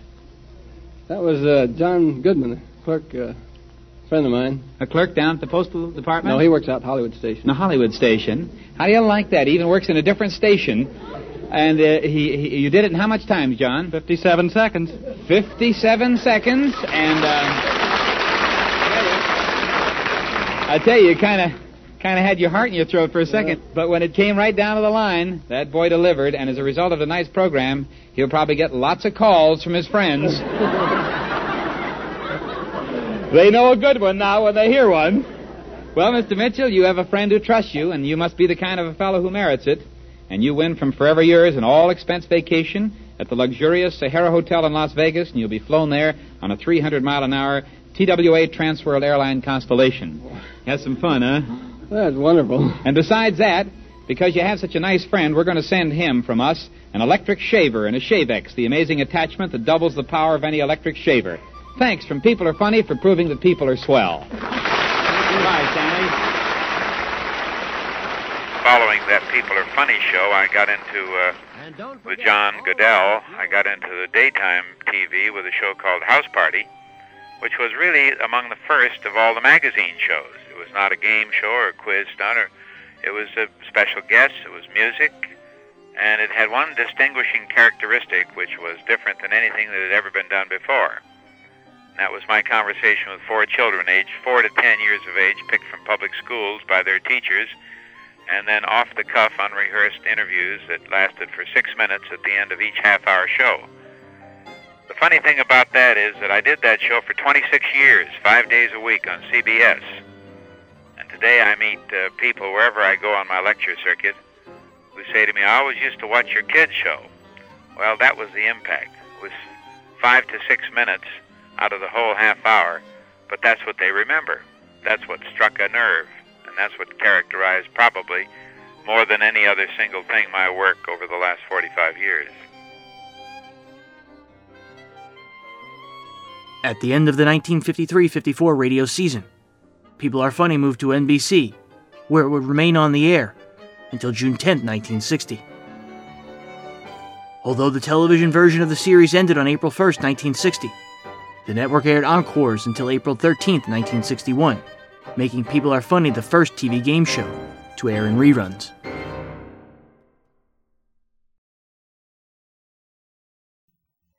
The imagination helped an awful lot. Because there's a funny thing, you know, we do those outside stunts where you send somebody out and then bring them back. And one of the reasons the network people turned that show down originally is they said, you mean you give a man outside to do something and you never cut outside with a tape machine with a record or listen to it, and you never do anything till he comes back? And I said, did you just hear what happened? He says, that's right. He says, that won't work. You've got to hear him while you're outside. Well, I said, no, that won't work, because first place, it interrupts what you're doing on stage. In the second place, actually, it's not very good. The imagination and how they tell it of what really happened is concise at the end, whereas if it had been picked up here and there, you know, there's nothing so dull as an open mic on a street before anything is edited. Yeah. They just, now we'll go back to them in a few minutes, you know. Hint Hunt, presented by the makers of Chiffon Flakes and Armour Canned Meats, and Lum and Abner, presented by the makers of Alka-Seltzer, usually broadcast on Thursday afternoon over many of these stations, will not be heard today due to the special broadcast which follows immediately.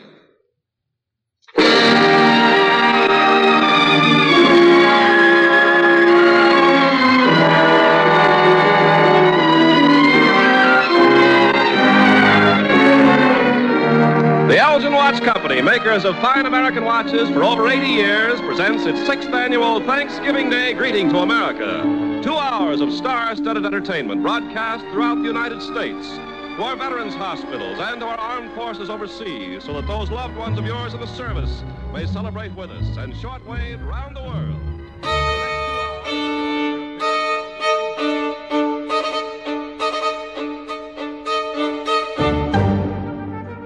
Next time on Breaking Walls, as the calendar turns, so do our thoughts. We'll go from goblins to gobbles, and welcome in November with an episode all about American Thanksgiving in 1947. The reading material used in today's episode was On the Air by John Dunning, Terror on the Air, Horror Radio in America by Richard J. Hand, and Network Radio Ratings 1932-53 by Jim Ramsberg, as well as articles from Tune In Magazine, September 1946, and Broadcasting Magazine, April 14th, July 14th, and September 15th, 1947.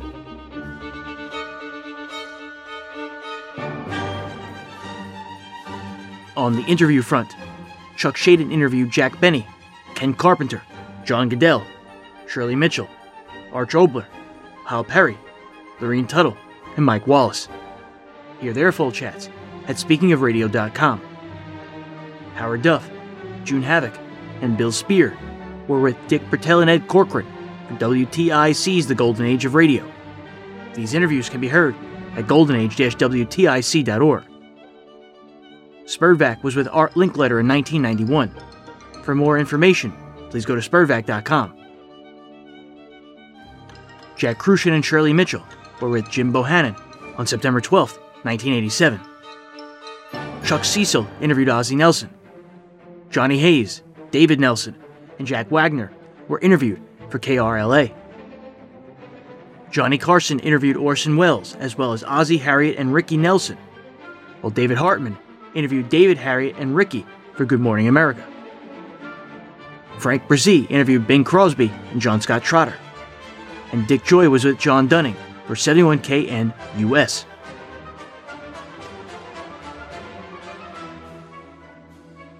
Selected music featured in today's episode was A Wicked Thought by John Zackerly, Ghostbus Tours by George Fenton for High Spirits, and Traveling Man by Ricky Nelson.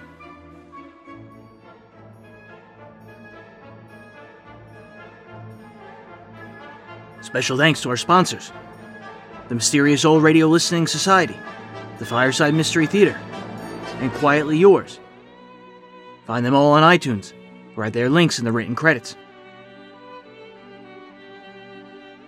I'd also like to thank Walden Hughes and John and Larry Gassman of Spurvac.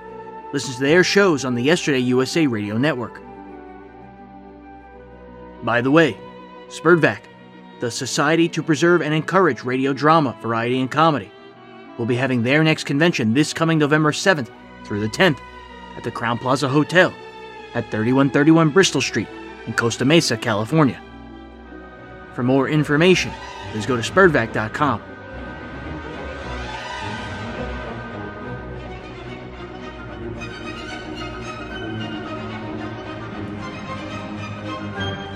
Breaking Walls episode 97 will open the holiday season with a 3-month miniseries all about the 1947-48 radio season. We'll first look at Thanksgiving Day 1947. This episode will be available beginning November 1st, 2019, everywhere you get your podcast and at thewallbreakers.com. In the meantime, give Breaking Walls a quick rating on whatever platform you listen, especially iTunes. And if you've got some spare change, you can become a Patreon supporter for as little as $1 a month by going to patreon.com/thewallbreakers.